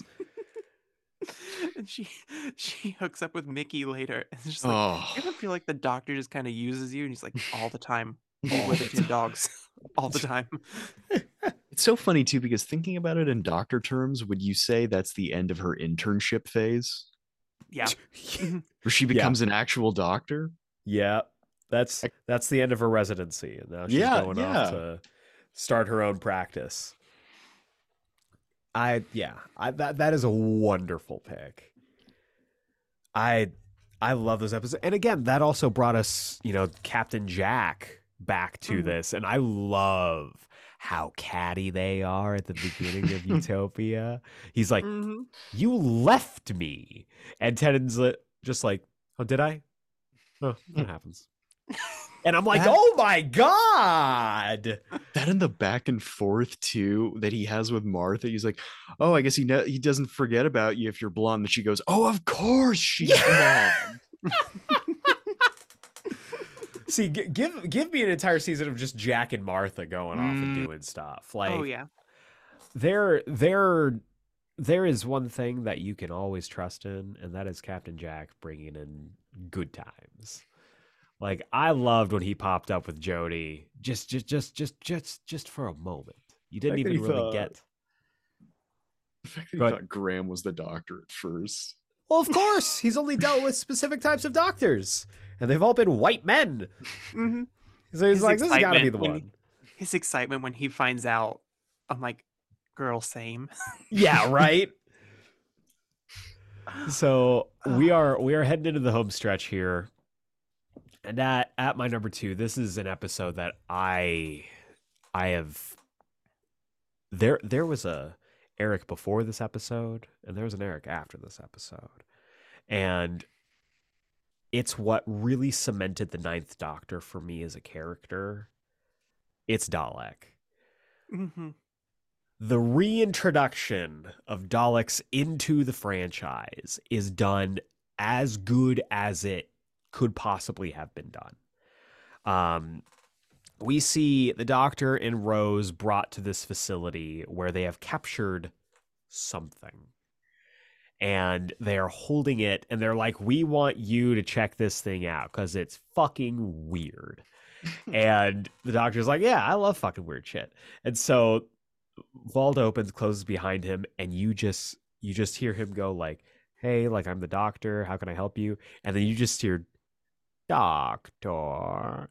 And Mm-hmm. I'm going to let you know, like, I had no concept for this. So this was a first-time person having not watched any, Classic Who or anything. I didn't know what a Dalek was. But the way that Eccleston sells the terror of just one of these things changed my whole, it rewired my brain when it came to this character. Because he's been stoic, he's been funny, he's been witty, he's been sassy as hell. And then we get to see him terrified. We get to see him traumatized. And then, the immediate switch when he realizes, oh, it's chained up, it can't do anything. And he starts to gloat a little bit. He starts, puffing his chest out. And that moment where he's like, I wiped out your entire race. And he's like, no, that couldn't have happened. He's like, it did happen. I saw it happen. I made it happen. Like him getting into him. And you can tell how much this affects him. It's a beautiful character piece on the Ninth Doctor. And then this thing gets loose and starts wiping out everybody. Mm-hmm. One of, again, in an entire episode of moments that rewired my brain, the Dalek gets to the bottom of the stairs and they're like, we got this, guys. We got this. And those of you who were informed were like, Daleks can't make it upstairs. They don't know how to handle that shit. And then it just goes, elevate. And it just starts lifting off the ground and floating. I'm like, it's over. We're all dead. This thing can go upstairs now. Like, it's done. Like, are you saying they fly now? They fly now. Where were you, Poe? Yeah, it's terrifying. And then at the end, when the Doctor's got the gun and Rose is like, this is done. He's a survivor like you. And he's like telling her to get out of the way. He's just like, I didn't. And you can see how broken he is. Like, this is the episode that shows you how broken this man is after an entire war and having to make the choice to more or less wipe out 2 entire races of people. Big asterisk there. And it's just an incredible character piece for that character. It's my favorite, right up there with the Doctor Dances. Like, it's an incredible episode. Yeah, it's interesting that you say this is a character piece for the Doctor. I also think it's a very good character piece for the Daleks because absolutely, it's so interesting. We often see them as this big monolithic force. Like, we only get one. They're primarily defined through one word, which is exterminate. They are the ultimate fascist force in the universe. But it's strange, and it's something that I see a lot of across Davies' run. Is he kind of goes out of his way to humanize the Daleks. And I think this goes back to the idea that, like, we have been on the other side of this now. Again, like, this is a post-war fiction, but I think your perspective on villains changes after you have kind of lived on the periphery of that. Yeah. And it's interesting to see how the Doctor becomes this menacing, like we see the Doctor literally through the Dalek's POV and how Yeah. terrifying he is. And I think that does a lot of work in kind of like showing how much like them he's become. He's become their boogeyman. Would make a good Dalek. Oh my god, that Oh. line kills me because like Davy's whole thing is even if a war can be fought for the right reasons, the longer it goes on, the more it takes out of everybody involved. So the idea Mhm. that the Doctor has become this mass murderer on par with his worst enemy is something that like you can just sit with for days. I love that. It was the episode for me when the show clicked because I think that was the moment where I felt the emotion really set in, and you really see all the pain and the scars of this character bared on his flesh, and you're like, there is something really special here. And it's also like I was talking when I first started this podcast about how Doctor Who is just like something I absorbed through cultural osmosis. It's like you absorb the show, but you also absorb who the Daleks are.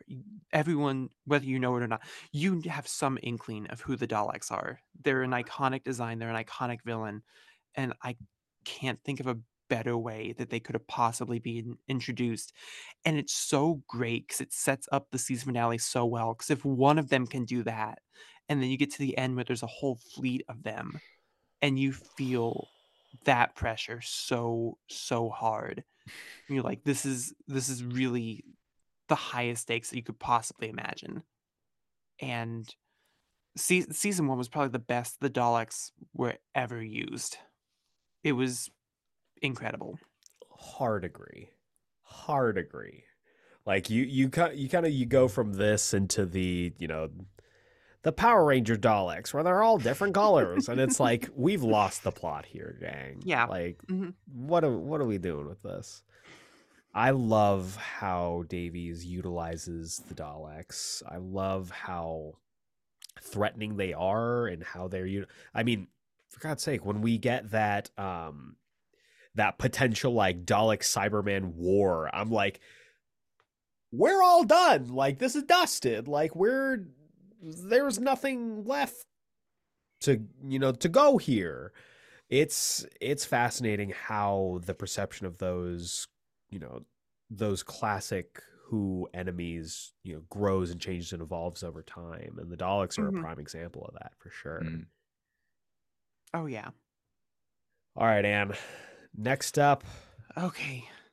So we're at the 12th Doctor. And as we discussed, this is my favorite Doctor. I could pick just about any episode and have a blast with this one, except for the one that's a very, very thinly veiled pro life argument. That one we don't need to talk about. But um, I think the one I want to talk about, because we already spent a little bit of time hinting at Heaven Sent earlier, and although it's a masterpiece of an episode, I want to talk about Peter Capaldi's finale, the two-parter in season 10 that is, sorry, pulling up the title that I definitely wrote down months ago, World Enough in Time and The Doctor Falls, because it is the reintroduction of the classic Cybermen, the Mondosian Cybermen in all their campy glory, and one of the coolest setups I've seen for any Doctor Who setting ever. A ship trapped above a black hole where time is moving faster at the bottom than it is at the top. And it So is cool. a roller coaster and a half.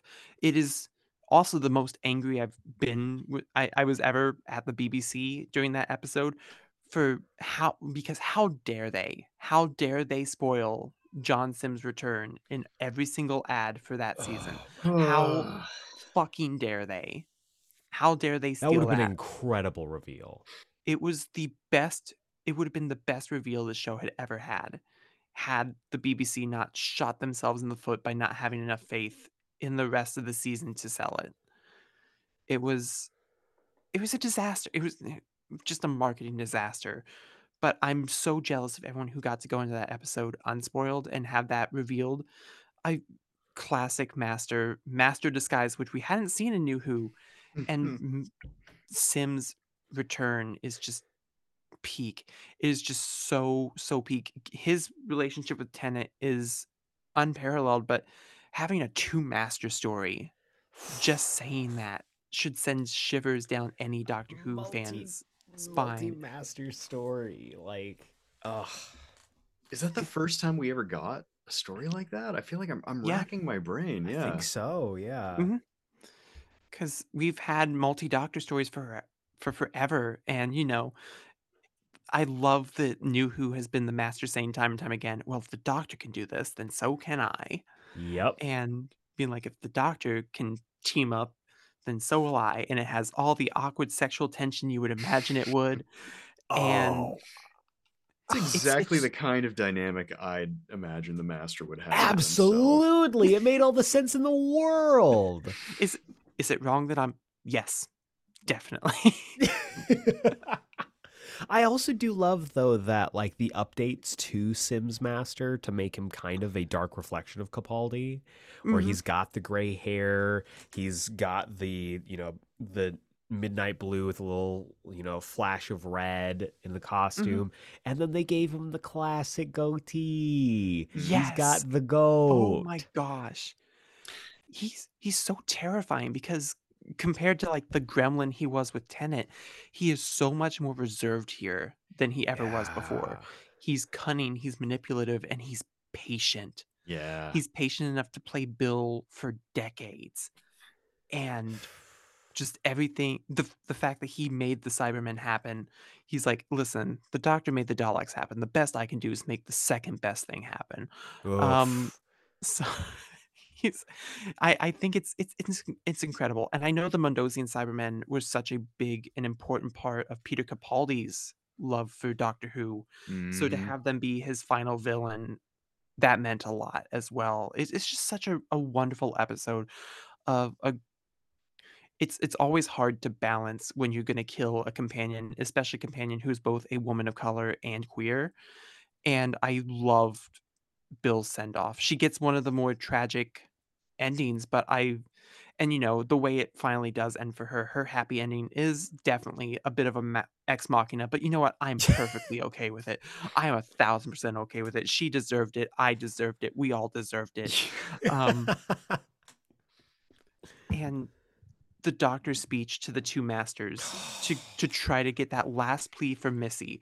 I think the biggest failure of season 10 for me is the fact that the Missy plotline didn't play out the entire season through. Like they spend more time hinting at it than I think they should have. I would have loved to have seen a much more gradual character development for Missy's master. I Like, because this is a completely character, agree. Yeah.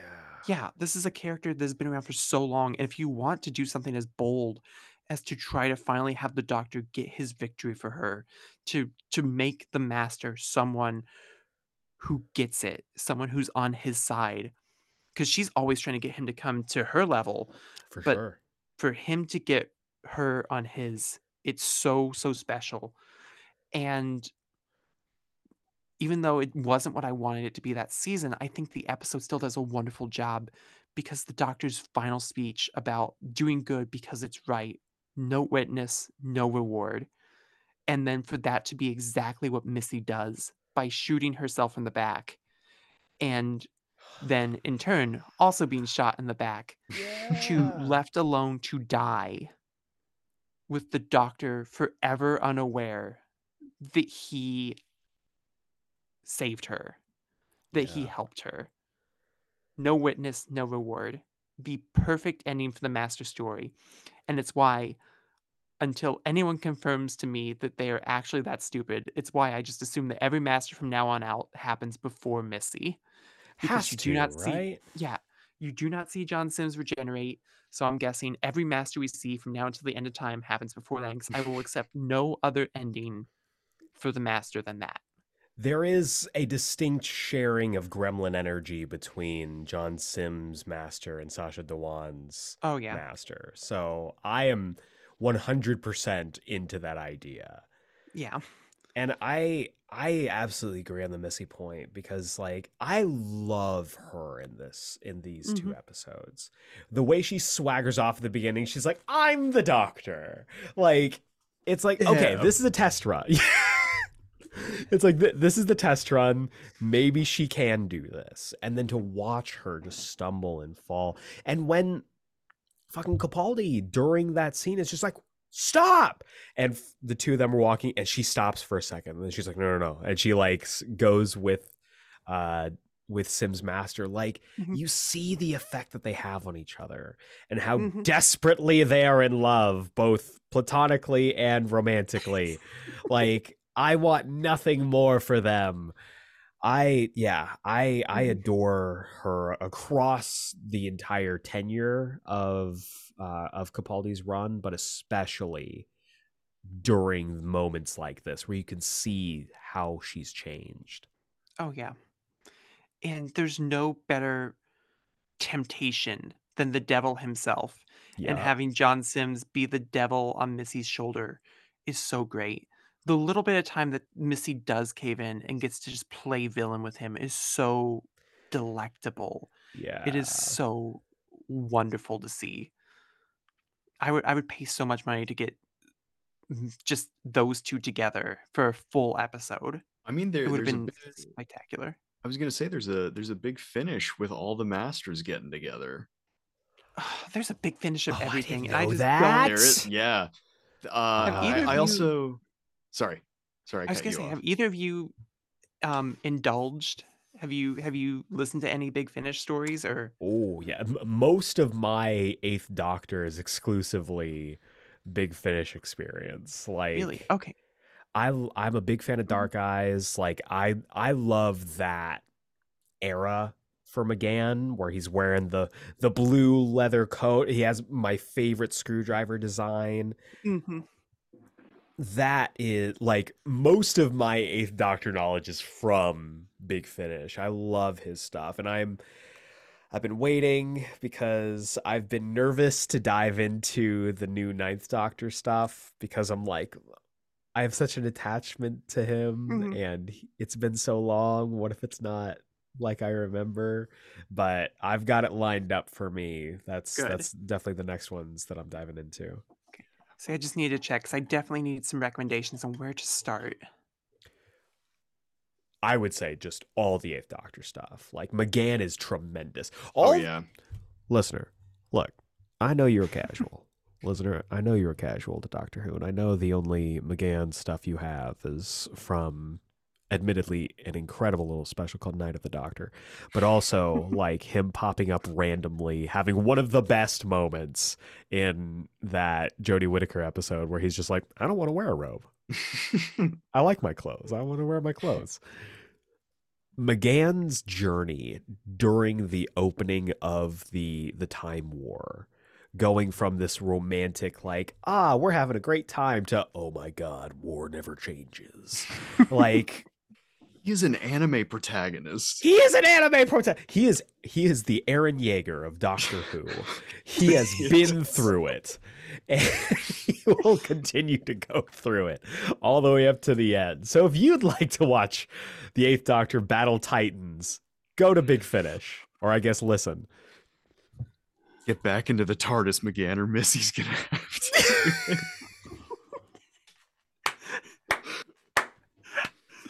uh, Are you have you listened to any Big Finish, Doug? I I wish I had the time for it. I watched the War Doctor specials with Jacoby just because I wanted that closed, but I want to get to more of it in the future. And I mean, you know, timeline wise, that about lines up. So Mm. it's good stuff. Would recommend. Mhm. All right, so that is Doug next. Yeah, Yeah, I Mhm. think so. And these are our number twos, right? Yes. correct. Okay, perfect.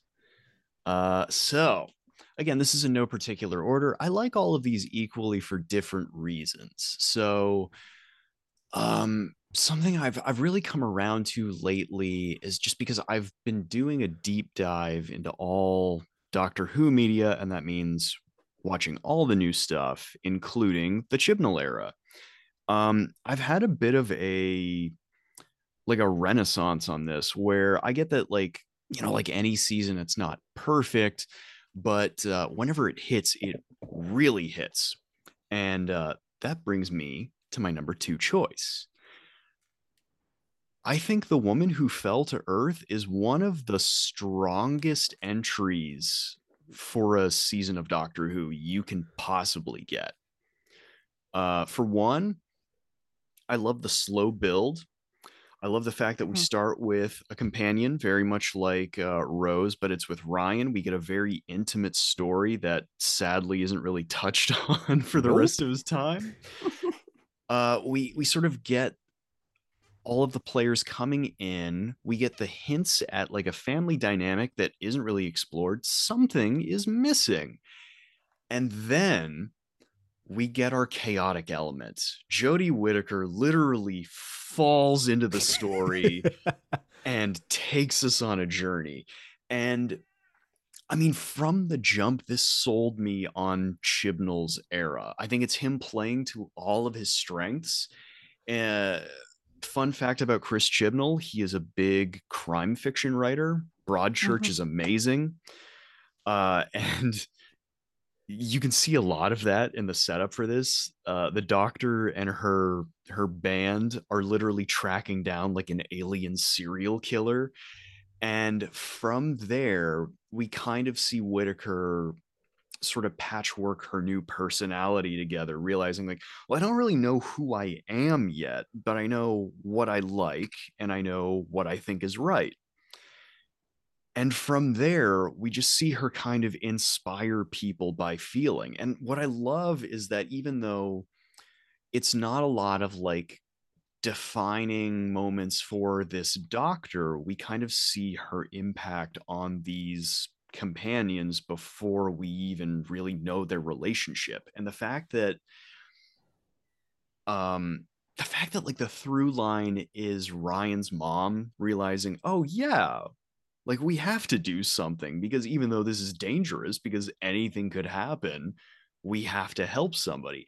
And there's another great moment too where they're trying to save that guy on the crane, Mhm. and Mm. he keeps repeating to himself, I am special, I am loved. And that's the whole point of this episode, the fact that Yeah. any person out there can make a difference, and the fact that like the Whitaker is sort of this catalyst for all of these people to realize, oh yeah, I can go on this journey and make a difference, is such a great jumping on point for this character, for this series, and uh and for this whole vibe that they're kicking off.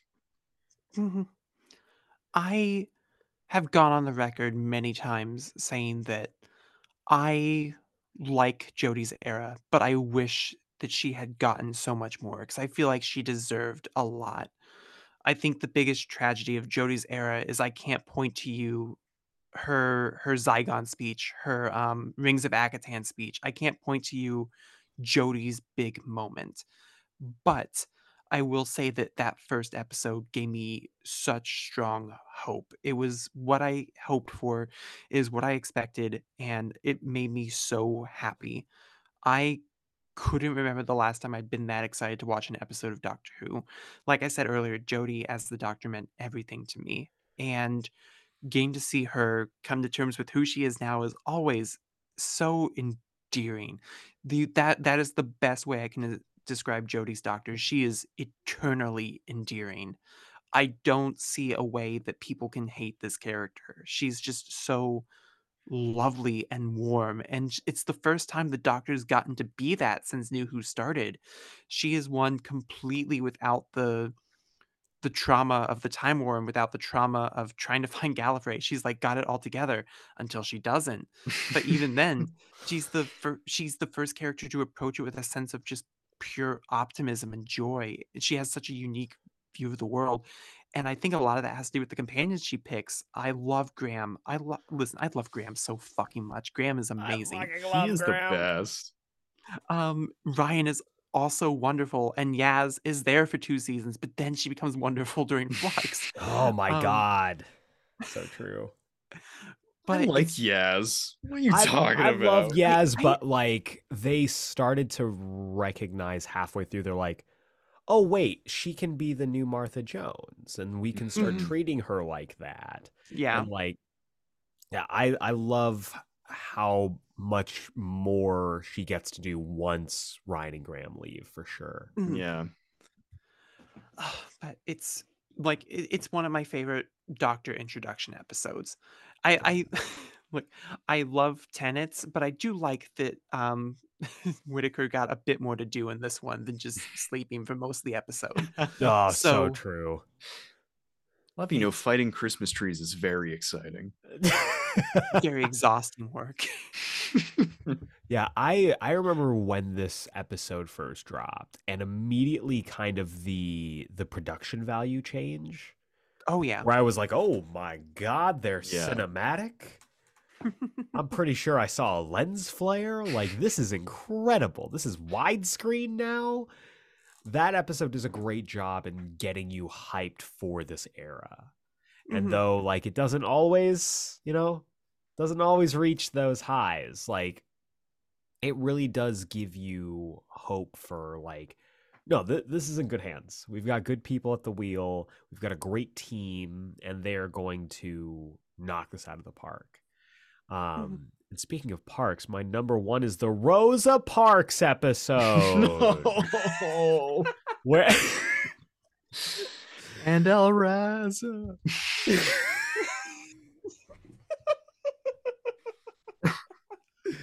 sometimes Malcolm will just start humming that, and then I just lose my shit Oh, I every did that time. exclusively for Malcolm if he is listening to this.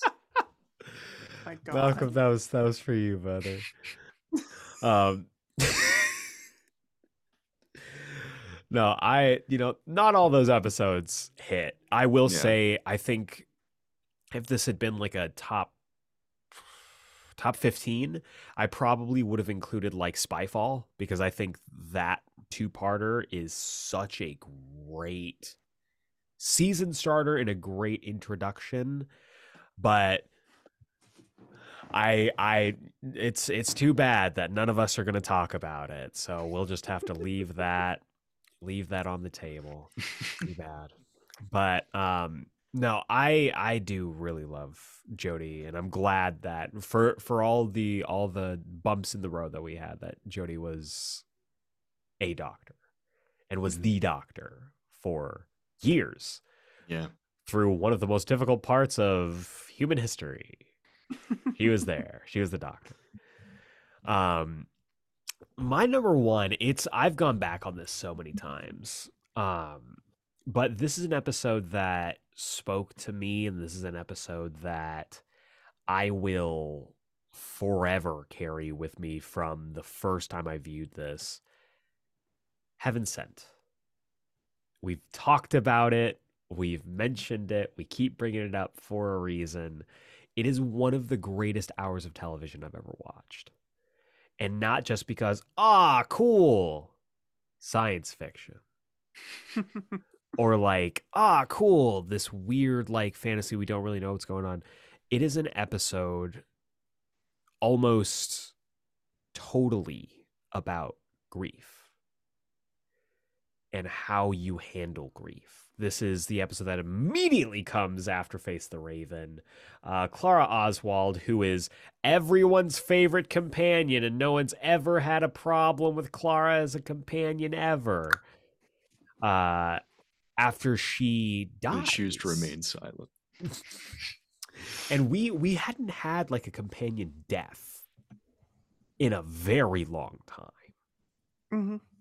And a companion like literally dying, and then they walk that back. But like having that and watching Capaldi process this alongside the mystery of like, why is he in this castle? Why are there clothes already here? How long has he been here? And then getting the reveal like, oh, this starts over for him. again and again and again. And Mhm. oh, hey, all those skulls under the water are yours, my guy. Like, it's a fascinating and terrifying episode, but it's not just terrifying because of this creature that is stalking him. It's grief. It's the terrifying idea of having to move on, of having to accept loss.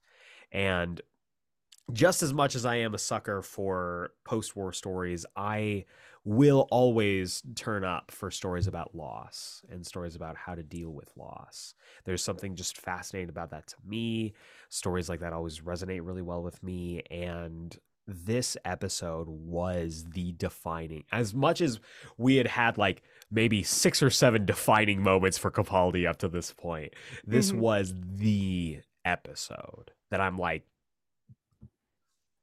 I don't know who the next doctor is going to be, but they're going to have to follow this, and it's not going to be fun for them.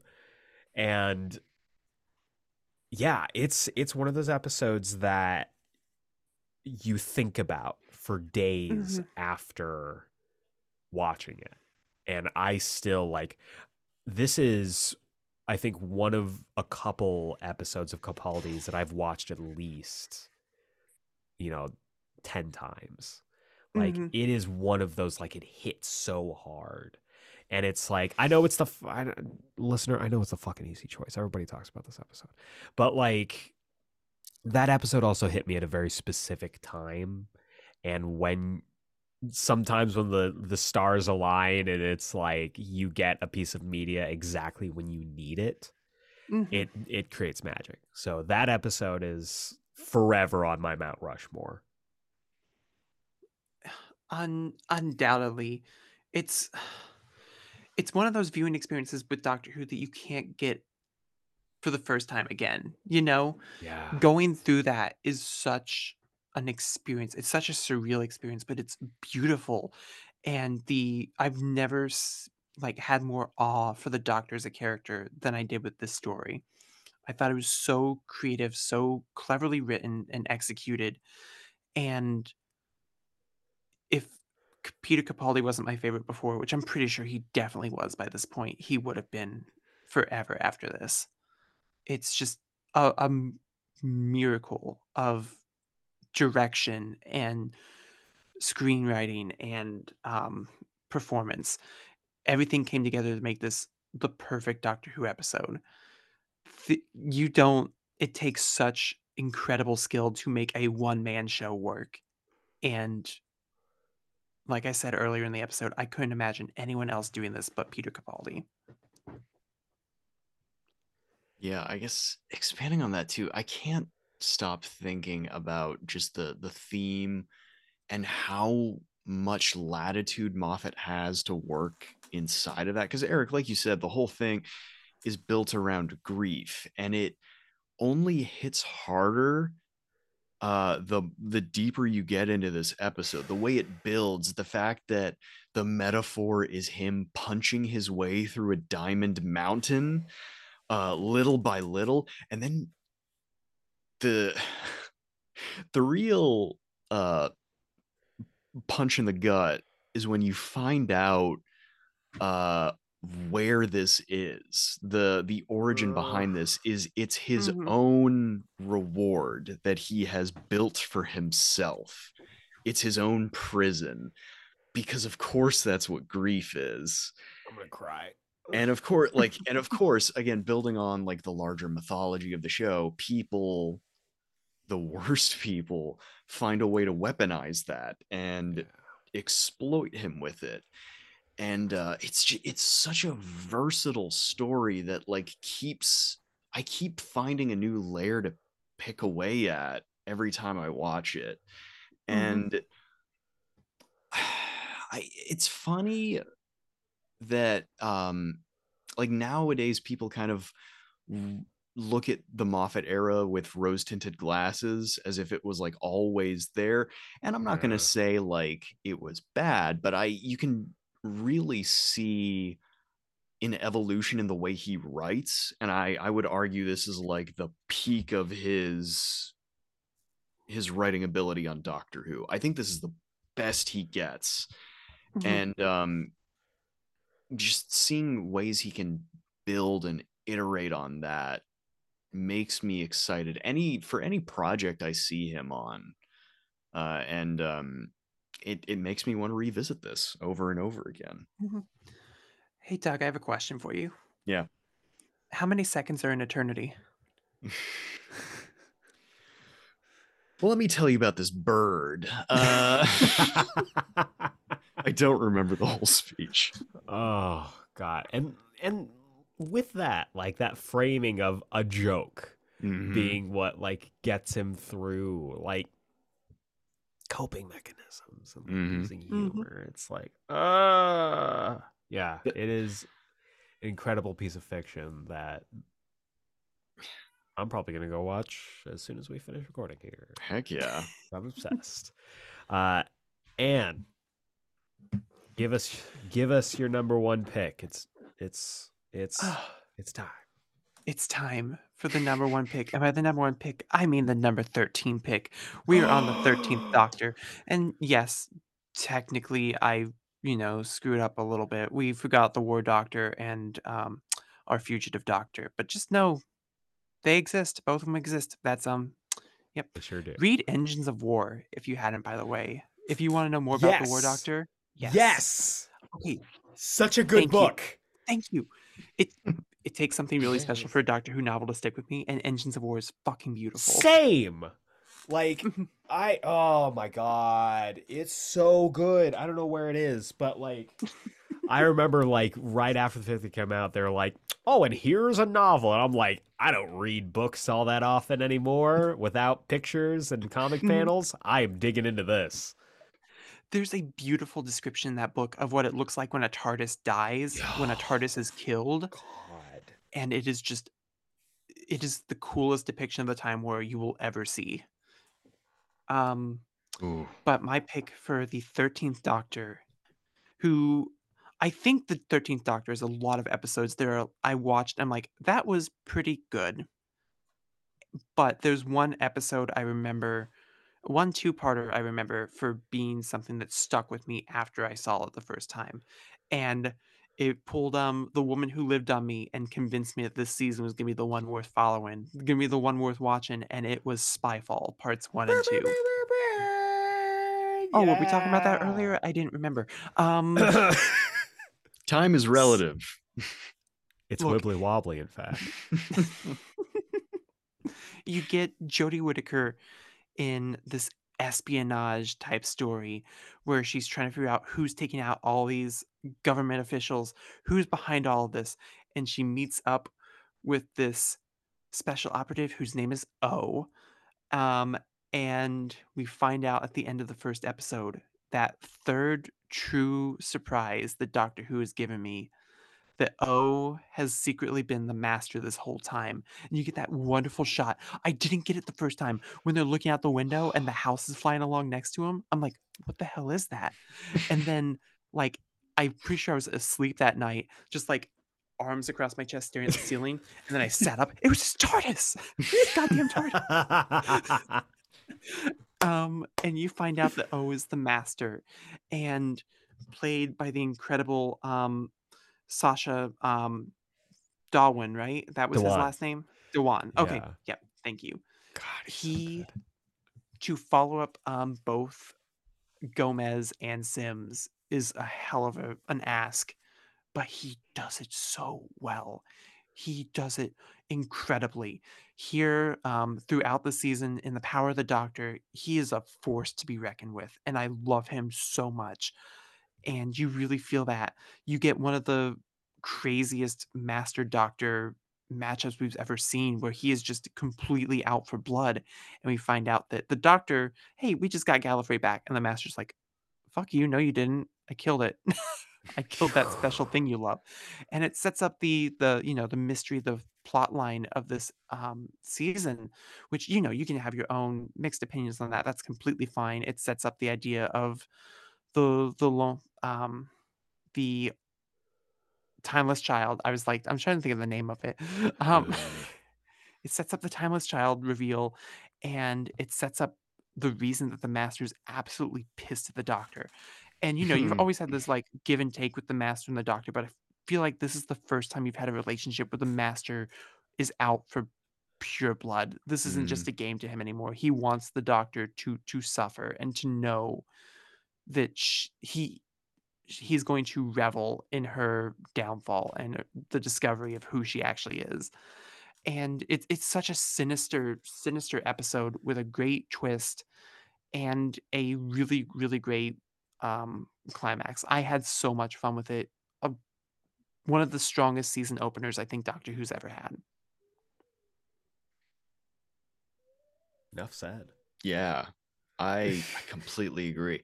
I mean, also, for anyone who wants more Sacha Dhawan, if you ever get the chance to watch An Adventure in Space and Time, he plays Yes. Waris Hussein, who is, I think, the first director of Doctor Who. Also Yeah. incredible in that.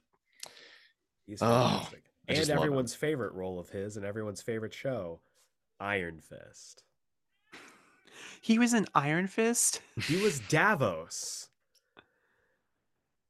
You got me Second on that one. Yep. deuteragonist and antagonist of season 2. That's right, I watched Iron Fist. It was a show. I'm It happy was for you. truly a show of all time. I'm glad you watched it so I didn't have to. I watched it so everyone else didn't have to. I'm the only person who watched Iron Fist. Eric's just sitting through every episode with that Bob Odenkirk from I Think You Should Leave energy. He's gonna get better. It's gonna get better, guys.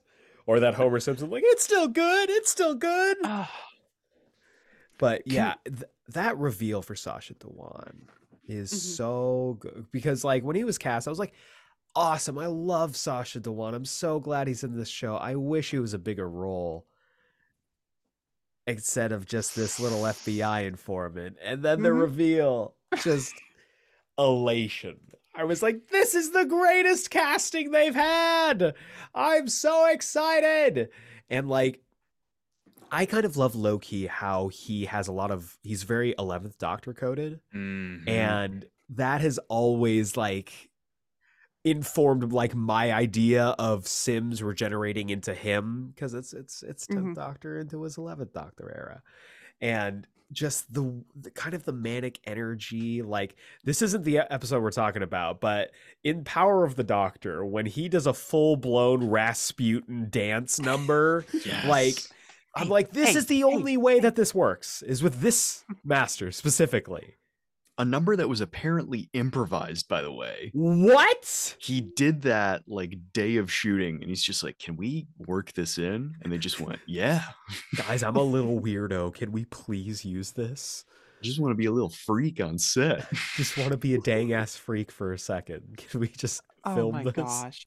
I love that so much. I love your analogy that he is kind of aping 11, though, because that builds into this read that I have developed for the character that I think fits into Timeless Child very well. I've had this idea since I saw that special and since I saw Power of the Doctor that this version of the Master is jealous of the idea that the Doctor is basically untethered by history. And because of that, his whole mission is like, I can't just exist in the same realm as this person anymore. I need to, like, co-opt who they are. And in my mind, that's why he does, like, the whole Freaky Friday thing. That's why he tries to, like, kick over her sense of identity, because he can't stand that someone out there has as much baggage as him and just decides, no, that's not who I am. I'm gonna be my own thing. Yeah, I mean, I love the rivalry that those two build, even if it isn't as explored as fully as I wanted it to. Yeah, I mean, I love that idea, 'cause this is the Master finding out that him and the Doctor actually aren't the same. The Yeah. Doctor's so much more special than he is, and it puts him in a place where he's like, "I'm going to actually explode. I'm going to throw up and vomit all over the place." and I'm gonna have a meltdown. I'm gonna make it everyone's problem. So he blows up Gallifrey, and then he's like, "Listen, I'm gonna fuck with you. I'm gonna make tiny little toy people, because I'm mad, and then I'm going to make myself you because you can't be more special than me. So if I if you won't be as boring as I am, I have to become as special as you." So I love his arc throughout Jodie's era. I think it's wonderful. I absolutely agree. There's something almost, and in that read, Doug, something almost like Lex Luthor about him, where Mhm. he's like, I have had to work and been a little gremlin man with a little goatee for several lives, and you just get to be special. You just get to be the timeless child. Like I've talked about this before. I do not love the idea of the timeless child. I really don't vibe with it. Um, but I think the reaction to that the master has had since then is fascinating. Mm-hmm. And I think that's one of the most exciting things about that character since that reveal. And it all starts with Spyfall. That whole journey of just this terrifying at the end of his rope master, just like I thought I was on the same track as this person, and now they're leagues ahead of me because of these things that I can't control. So I'm just going to burn down the system that built it. Incredible. Chef's kiss. Who Wonderful, among wonderful us? two-parter. Who among us? Who among us has not felt this way? Who among You us has wanna not wanted to burn a planet? You know? That's so true. I think about it at least once a week. Um, you know what? A fun little fact. I actually haven't watched all of Jodie's episodes yet. Oh, really? Ooh, I have 2 interesting. specials left to go. I didn't have a chance because when they were coming out, they just weren't accessible to me. The Sea Devil episode and the Last Dalek special, Mm. and I Oh, know okay. that people like those. They are good. So, I'm going to be diving into those before we hit the 60th. Yeah, I'll Hell say yeah. Revolution is a fantastic Dalek episode. I kind Yeah, of go back and agreed. forth on the Sea Devils, but I love Revolution so much. Mhm. I love with Sea Devils that they're just like, hey, what if we could be fun one last time? Yeah, you got me there. They're just like, let's just go whole hog on it. But Maybe I I'm will excited for watch you to Sea watch Devils those for again. sure. When you said you hadn't watched all of them, I was like, oh no, did we just spoil Power of the Doctor? Oh, Oh definitely not. no. But with that, Doug, bring us home. Okay, well it's another tough act to follow, but I mean, let me think here. I need to find an episode that really just encapsulates my favorite Doctor in every sense of the word. If only there was a real way to like put an end to this journey. Oh, here's something. Journey's End, #1 pick. I mean, it is a bit of a cliche because it's like Davy's last episode, but I think it's a perfect demonstration of everything he gets right. While I think like his last few specials get a little bit too blockbustery, they get caught up in the action and like the big ideas that they're setting up. Journey's End is an incredible like Jonathan Hickman come together moment in my Mhm. eyes because it's every single thread getting brought back in, woven together into an amazing tapestry. And then Davies basically like hanging up I don't know, I'm running away with this analogy. He's hanging up his writer's hat, I guess, and then going, Mhm. okay, my His air is fedora. done. I mean, Yeah, his fez. sure. Whatever. Let's go with that. Sure. Um, like there's so much going on from the from the sheer spectacle of the earth getting stolen by the doctor's Mhm. enemies, who are, by the way, all banded together in a very tenuous alliance. um and then on top of that, you have all of the companions meeting for the first time. Yeah. you have Rose coming back again for the final time, but not really. Um, and then you have the culmination of the idea of the Dr. Donna, this kind of mythic idea that's floated across Catherine Tate's season. It's hard not to feel satisfied by the end of this. And that's all I got to say.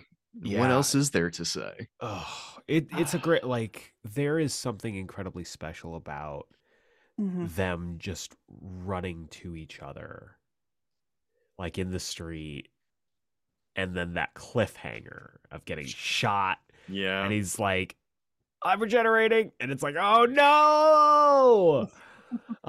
Try to guess what happens next. You won't. You I can won't. guarantee you won't. Yeah, the idea of like the meta crisis doctor and like Mhm. bringing the Dr. Donna into all of this, just having the correct amount of pilots in the TARDIS for maybe the only time What in an the entire run of the incredible show. moment to Mhm. get that while Murray Gold's score plays under that as everybody does Just their job. Oh, soars. It soars.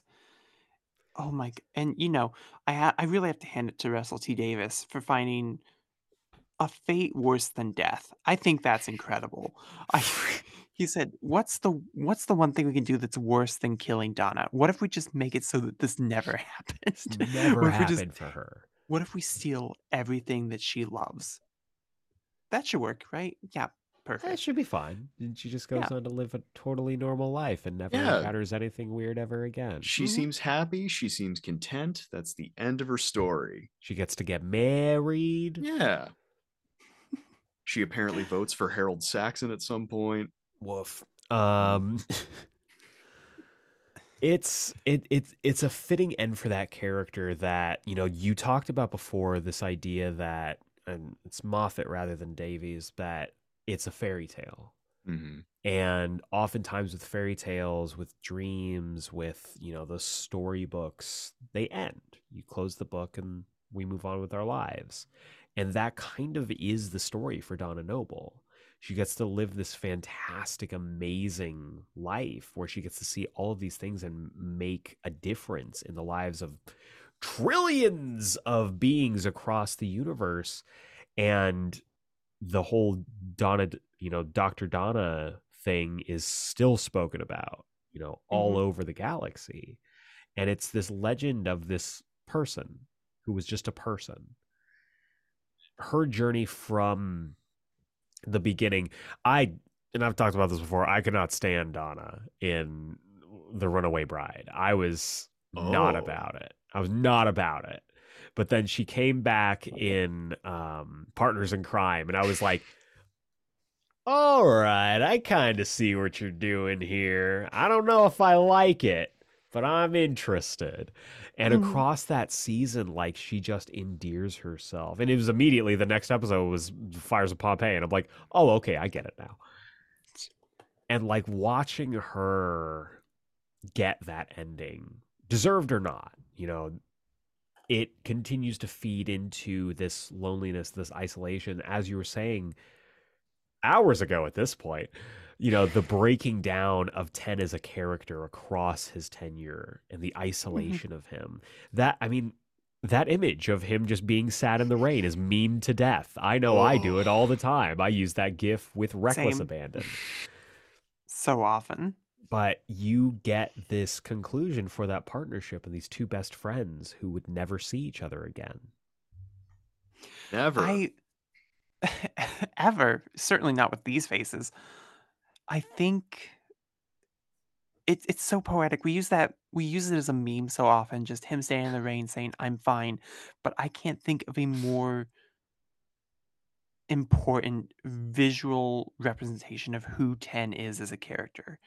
That has been him this entire time, and the rain gets worse and worse as time goes on. It is him trying to pretend. Ten started as a character who tried to be young for Rose. He tried to be the person that he thought that Rose would enjoy. Someone younger, someone handsome, someone carefree.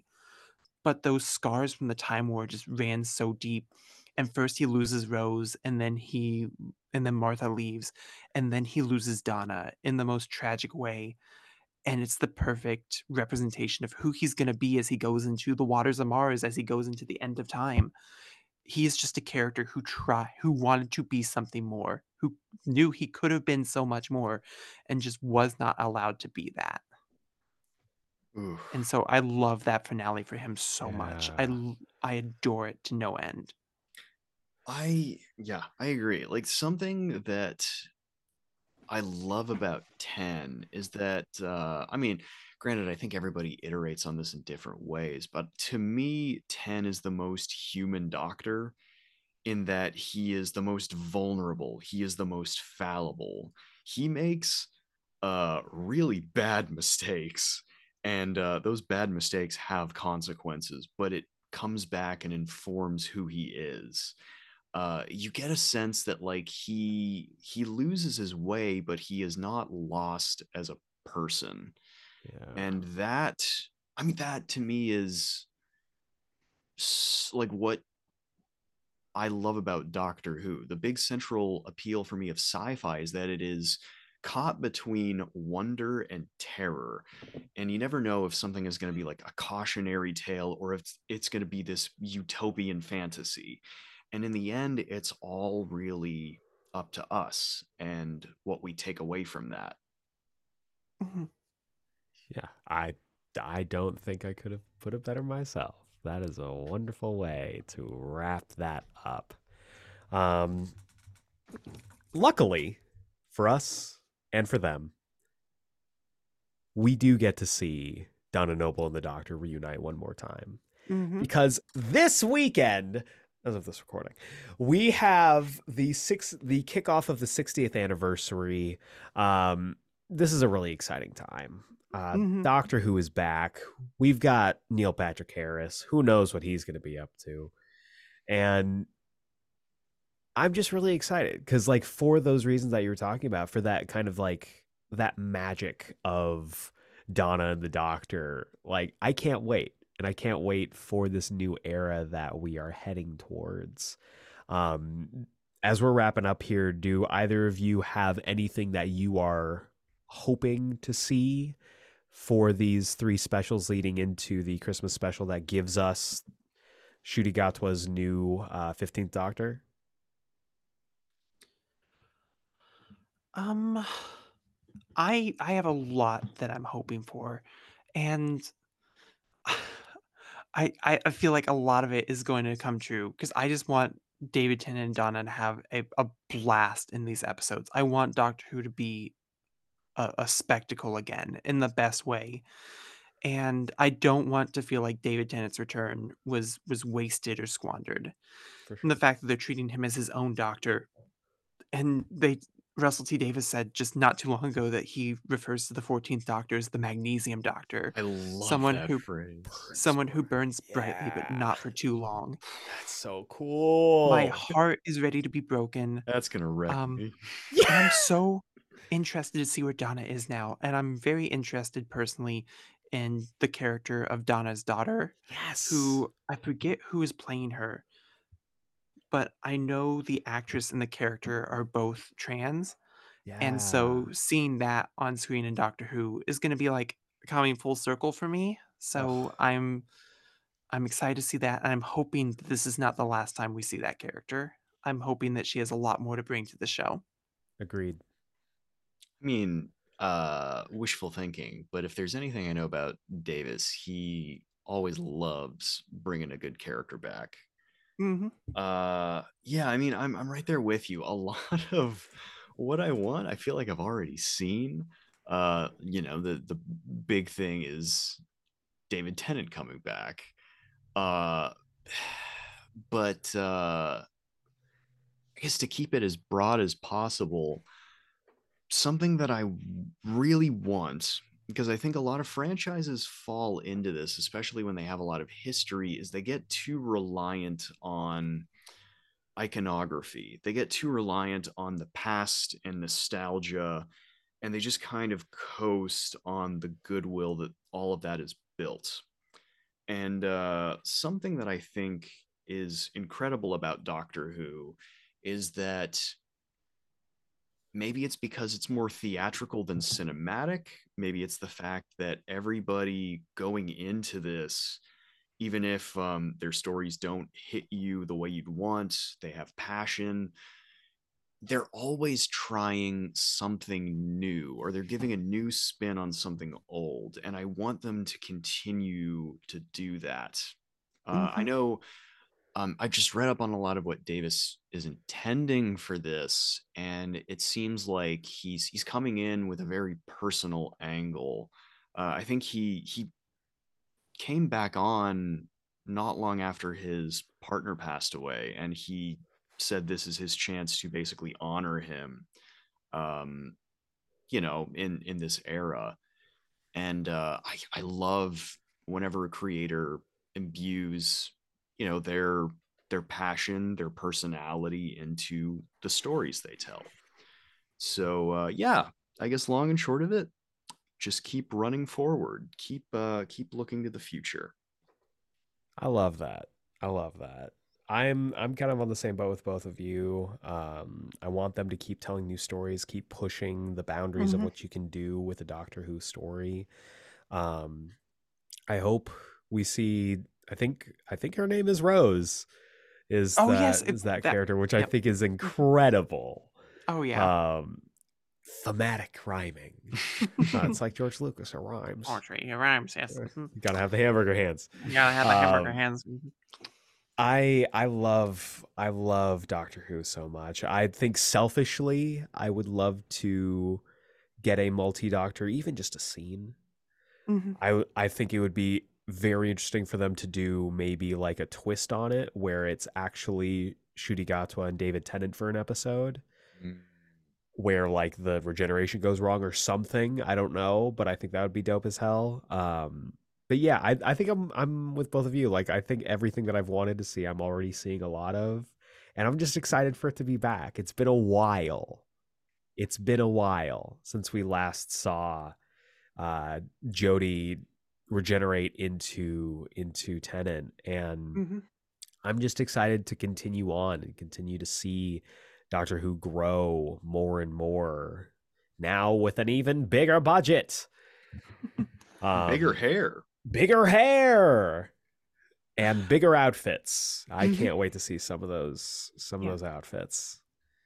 Oh, Yeah. and the one thing that I'm looking forward to seeing Bernard Cribben's last performance as Oh, Wilfred that's Mott. right. Oh, that's gonna wreck me Mm-hmm. Hmm. 100%. A Because if thousand they have percent. anywhere near the conversation that they have in Last of the Time Lords, I'm gonna lose it. Or End Hmm. of Time, like I'm gonna lose it. Same, absolutely same.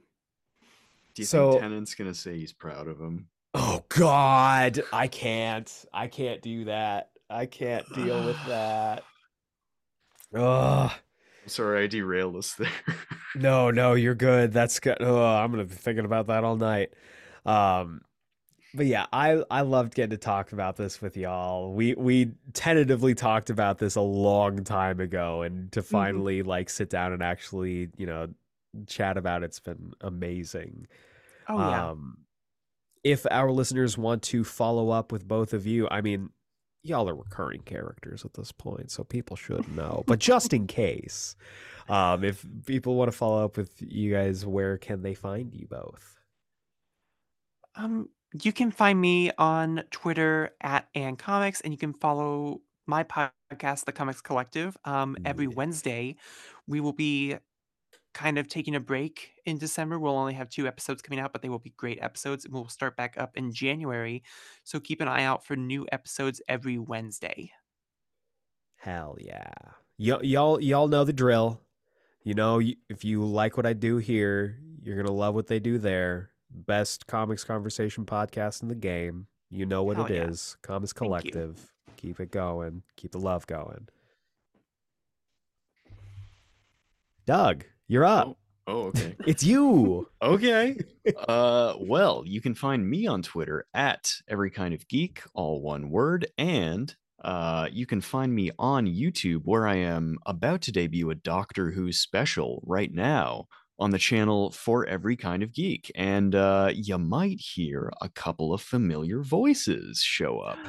Gasp. Who knows who that could be if they ever finish their recording? Who indeed? Who indeed? Who indeed could be sending things later than they should? Who indeed? It's a mystery. Got it It's just not in me, time. right? It's a We good? mystery. No, we're good. Okay, good. Thank God. Phew, that was close. That's a close one. No, we all know who it is. It's Dallas. It's Dallas. Damn it. No, I mean, I do it every time he comes on, but Doug is really just leading the charge with the comics tube. He's putting out stuff that people wish that they knew how to make, covering things that everybody is interested in and everyone wants to learn about, and doing it the only way that he can. So For Every Kind of Geek, YouTube, it's the place to be. If you're on podcasts, you're listening to podcasts, Comics Collective, you know what it is. You know why I keep bringing people back, is because I keep finding people who are much more creative than me and bringing them onto my little show so that we can talk about things. So, I loved getting to sit down with you guys. It's always a pleasure. We'll have to check back in once all the specials are out and see where our mental and emotional states are at. Yes. Hey, I'm always up for a 4-hour Doctor Who conversation. So, Oh my God, it anytime. has been. Good Lord. Well, with that, as we look from the past to the present and into the future is in flux. We don't know where the Doctor will go, but we know that it is going to be quite the adventure in space and time. Ooh, welcome back to this week's Comics Countdown for the week of November 22nd, 2023. This is the segment of our show where I'll chat you up about all the comics you should be picking up this week, whether it's at your local comic book shop, a Comixology, or however you get your comics. These are the ones I think you should definitely take a look at. But before we get into this week's books, we got to take a look back at last week's books with the Geek Explain pick of the week of last week. And y'all know there was a bunch of good books, but of course it was Superior Spider-Man #1. I loved that book. I'm so excited for this story. I don't know where it's going, but I cannot wait to find out. Enough said. That's all. But that brings us to this week, where I've got 1, 2, 3, 4, 5, 6, 7, 8, 9 books for you to check out. So let's dive into this with another brand new #1, that being Batman Off-World #1. This is written by friend of the podcast, Jason Aaron, with art by Doug Mahnke. And this is, Jason Aaron bringing into the fold. He is back with DC. I can't remember. He did something with DC before, but this is his first Batman book. This is his first modern DC book. It's a pretty exciting time. So let's dig into the synopsis and find out what it's all about. A routine night in Gotham City for a young Batman proves to be anything but routine when the crime fighter is confronted with a sort of foe he's never faced before. One from beyond the stars. A universe of possible alien threats leads Batman to make a daring decision to venture alone into the far reaches of the cosmos for the very first time, where the Dark Knight will face the fight of his life. Yeah, this is exciting. I've talked before how much I love young Batman stories, and that with Jason Aaron, with Doug Mahnke, this is going to be one for the books for sure, so definitely pick this up. Next up, keeping it in the Bat family, we've got Nightwing #108. This is written by Tom Taylor with art by Stephen Byrne, and this is continuing on the Hold storyline. It's weird. Let's be honest. It's a weird story, but Tom Taylor is loving what he's doing. He loves Nightwing. He loves the story he's telling, and I'm kind of glad that we're seeing more of Bea. I was really disappointed that she got pushed to the side once the Rick Grayson stuff was done, so I'm happy to see her part of this now. So let's dig into the synopsis. Dick encounters an old flame. Is she friend or foe? Amid Nightwing's investigation of the mystery behind the secret society called the Hold and their connection to the origin of Bloodhaven, Dick runs into his old flame, Bee Bennett. Is Bee back to confront Nightwing for some closure, or is she somehow related to the secret pirate society? We know this already. We've covered this. Why? That's weird. Are they hiding something by making a synopsis that we've already got the answers to? Questions for later. Next up, sticking with Tom Taylor, we've got Titans number 5. This is written again by Tom Taylor with art by Nicholas Scott, and this concludes the first arc of Titans. Just because we've gotten a question in the book club about this, this is one of those times where I love the book, I love the characters, I love the creators. I'm not loving the story. I'm not loving, what I'm reading. And so I am okay with finishing out this arc with this issue and then putting it down. Sometimes you need to assess. You need to assess your pull list. You need to see what sparks joy for you and what doesn't. And right now I get enough of, the Taylor Nightwing experience with Nightwing. And so I am looking forward to hopefully checking in with this book in a year, seeing where they're at. I know they're about to go into a big ramp up for Beast Wars. I think that's what's called. Beast World, sorry. Transformers on the brain. Beast World, which I'm not really interested in. So I wish them luck, and I'm excited to check in later. But for now, with issue 5, we've got the synopsis. Swamp Thing versus the Demolition Crew. What the hell? The Titans are going green. As the team desperately attempts to heal the Borneo rainforest, they reach out to the only avatar that can help, Swamp Thing. Will the peaceful yet powerful giant be enough to stand up to the forces of evil? Or will the new and improved Demolition Crew wreck them all? What is happening? What about the Wally stuff? He's about to die. I don't know. That's one of the reasons I'm fine with kind of putting this on the shelf. But either way, again, if this book is sparking joy for you, feel free to keep on reading. For me, I'm going to cut it off here, and that's okay. One book that is sparking joy for me, though, is, sticking with The Flash, Jay Garrick The Flash. I'm so freaking excited about this. Written by Jeremy Adams with art by Diego Olortegui. Jay Garrick The Flash number 2, I'm really, really excited about. I loved that first issue. I can't wait to read this. Let's just go ahead and read the synopsis. Guest starring Stargirl. Yes, I'm excited about that. Judy's physicals are all coming back good and clear, which means only one thing: Mall Day with Stargirl. But when a foe from the 1940s crashes the party, Jay rushes in to save the day, much to his daughter's chagrin. So I'm really excited about this. I love that they are building out the Jay and Judy relationship, and I'm excited to continue to see the evolution of the Boom. And these variant covers are incredible. One by Doc Shaner, my boy, but also one by Francis Manapul, and I'm excited for both. Next up, sticking with characters that have been drawn by Doc Shaner, you sensing the theme? It's Superman number 8, written by Joshua Williamson with art by David Baldion, as well as Gleb Melnikov and Jamal Campbell. I mean, that is an incredible lineup. That's an incredible lineup of artists. We are neck deep in the Chain storyline. Luthor's past coming back to haunt him. I am loving this. I am really excited to see where this Superbook goes. I know we're about to head into Beast World, and that's going to get derailed. But what they're doing, and what Joshua Williamson specifically is doing with his back to basics approach with Superman, is just making a book that's just fun, makes it feel good to read. I'm so excited to read this. So let's read the synopsis. The Man of Steel versus Chained.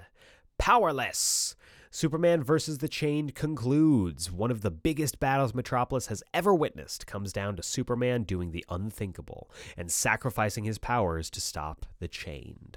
How does that impact Lex Luthor's plans? Or is Lex too busy dealing with the shocking return of his mother in Superman 850? That's right. Superman is fighting one battle while Lex is mentally and emotionally fighting another. I'm kind of sad that the Chained is only getting like a couple issues, but I mean, I guess it makes sense with how powerful he is. And they've got a plan. They've obviously got a plan, and I'm very excited to read it. And speaking of stories that have plans and are part of a bigger universe, Void Rivals! Void Rivals issue number 6. Are we already up to issue 6? Good Lord.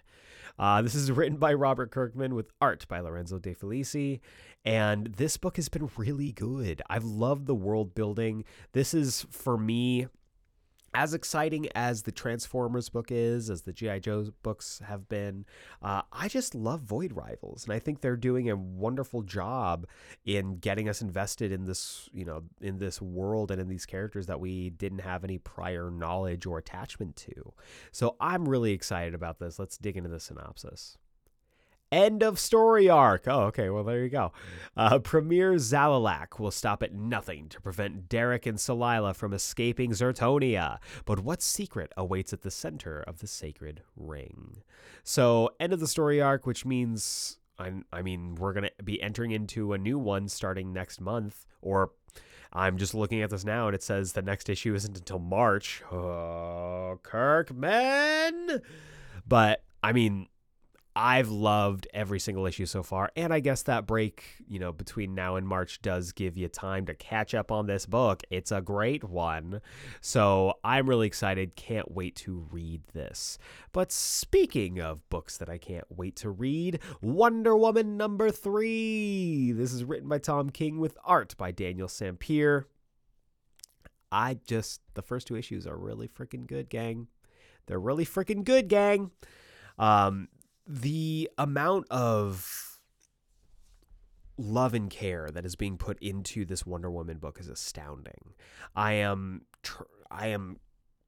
constantly just amazed looking back the last 2 issues of how good they are. Obviously, with how Tom King writes, he does write for the trade nowadays, which is understandable.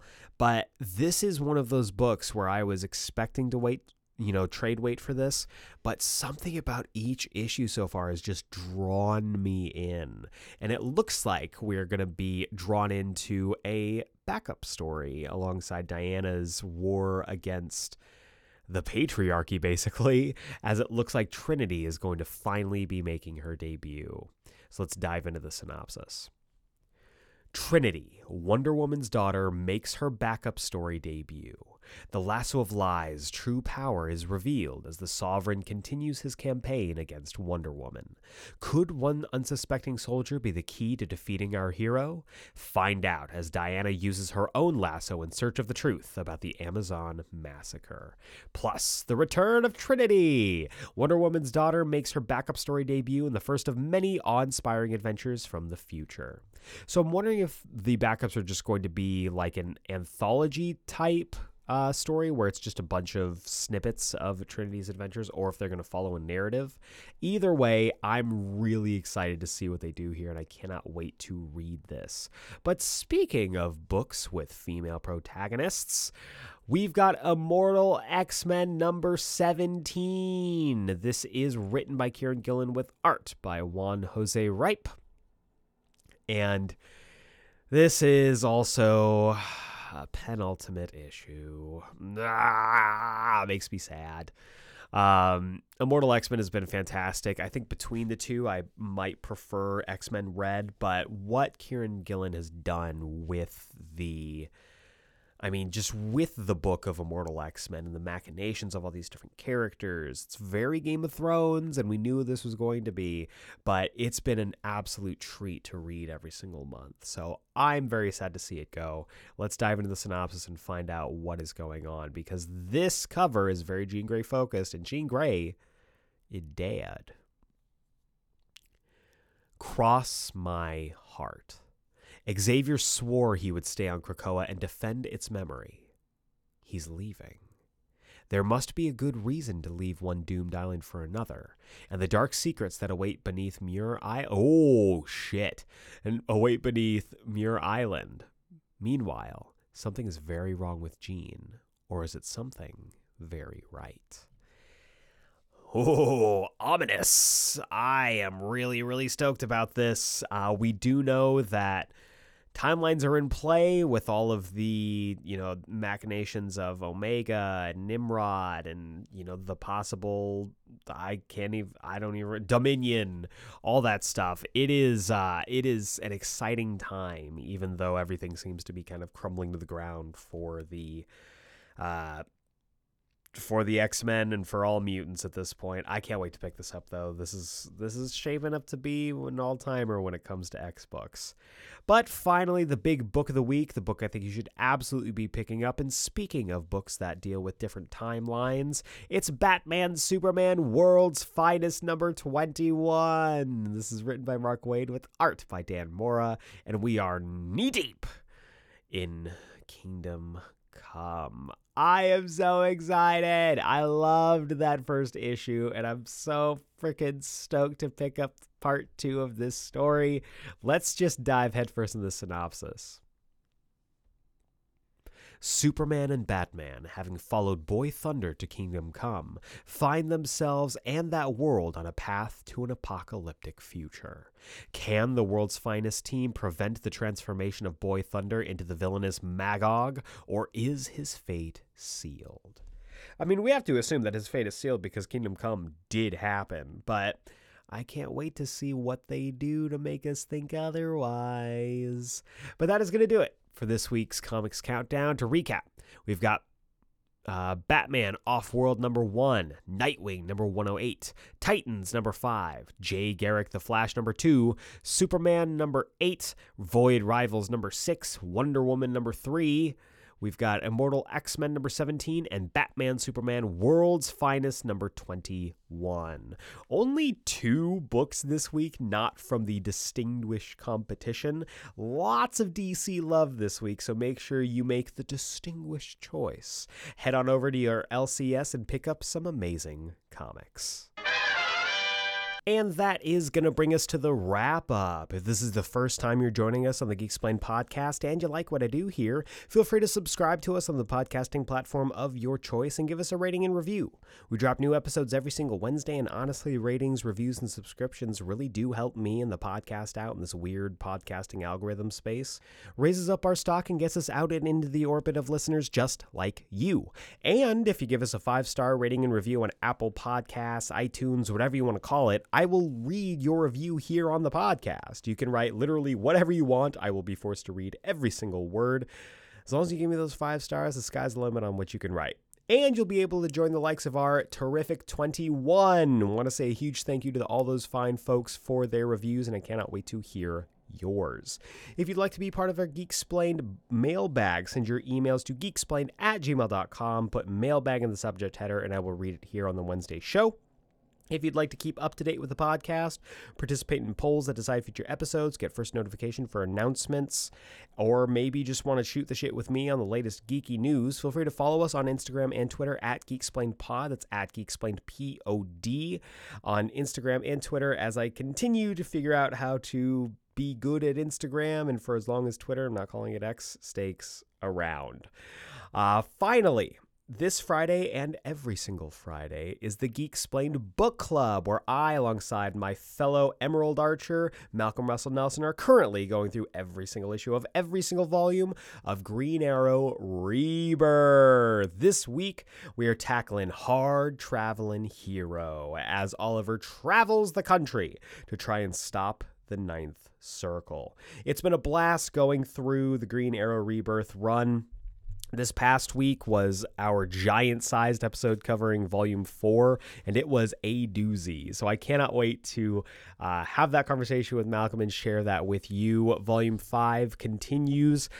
Star City Fridays are real, so be there or be square, not a circle. I want to say a huge thank you to Doug and Ann once again for coming on to the show. I love talking to them about all things, but especially getting to sit down and talk Doctor Who with them was a delight. Make sure you subscribe to both Doug's YouTube channel for every kind of geek and Anne's podcast, The Comics Collective. I will put links to both in the show notes. show them love. They're incredible. If you couldn't already tell from our nearly 4-hour conversation about it, they're incredible. They're amazing. Go support them in all the things that they do. But that does it for this week's episode. And you might have noticed no weekly review. Eric, where's the weekly review? Well, I'm glad you asked, because starting next week, I'm going to be reviewing the Doctor Who specials. I am so excited to be covering these. If you couldn't already tell from this episode, I love Doctor Who, and I'm very excited for the specials that are coming up. It's going to be 3 specials and then a Christmas special that is going to give us the brand new 15th Doctor Shudigatwa. But until then, we've got some David Tennant and Catherine Tate adventures to go through. So join me for the next 3 weeks as we go through all of the new Doctor Who that's going to be debuting on Disney Plus in the US and I believe BBC everywhere else. Maybe I'm wrong. I don't know. Maybe it's just BBC in the UK and Disney Plus everywhere else. Who knows? But that'll be the weekly review going forward. Next week is going to wrap up November before we head into December. So join me for a brand new episode of the Geek Explained podcast next week. Same geek time, same geek channel. But for now, for Geek Explained, I've been Eric Azana. Thank you so much for listening. Everyone stay safe. Have a wonderful Thanksgiving if you celebrate. And we will see you next time.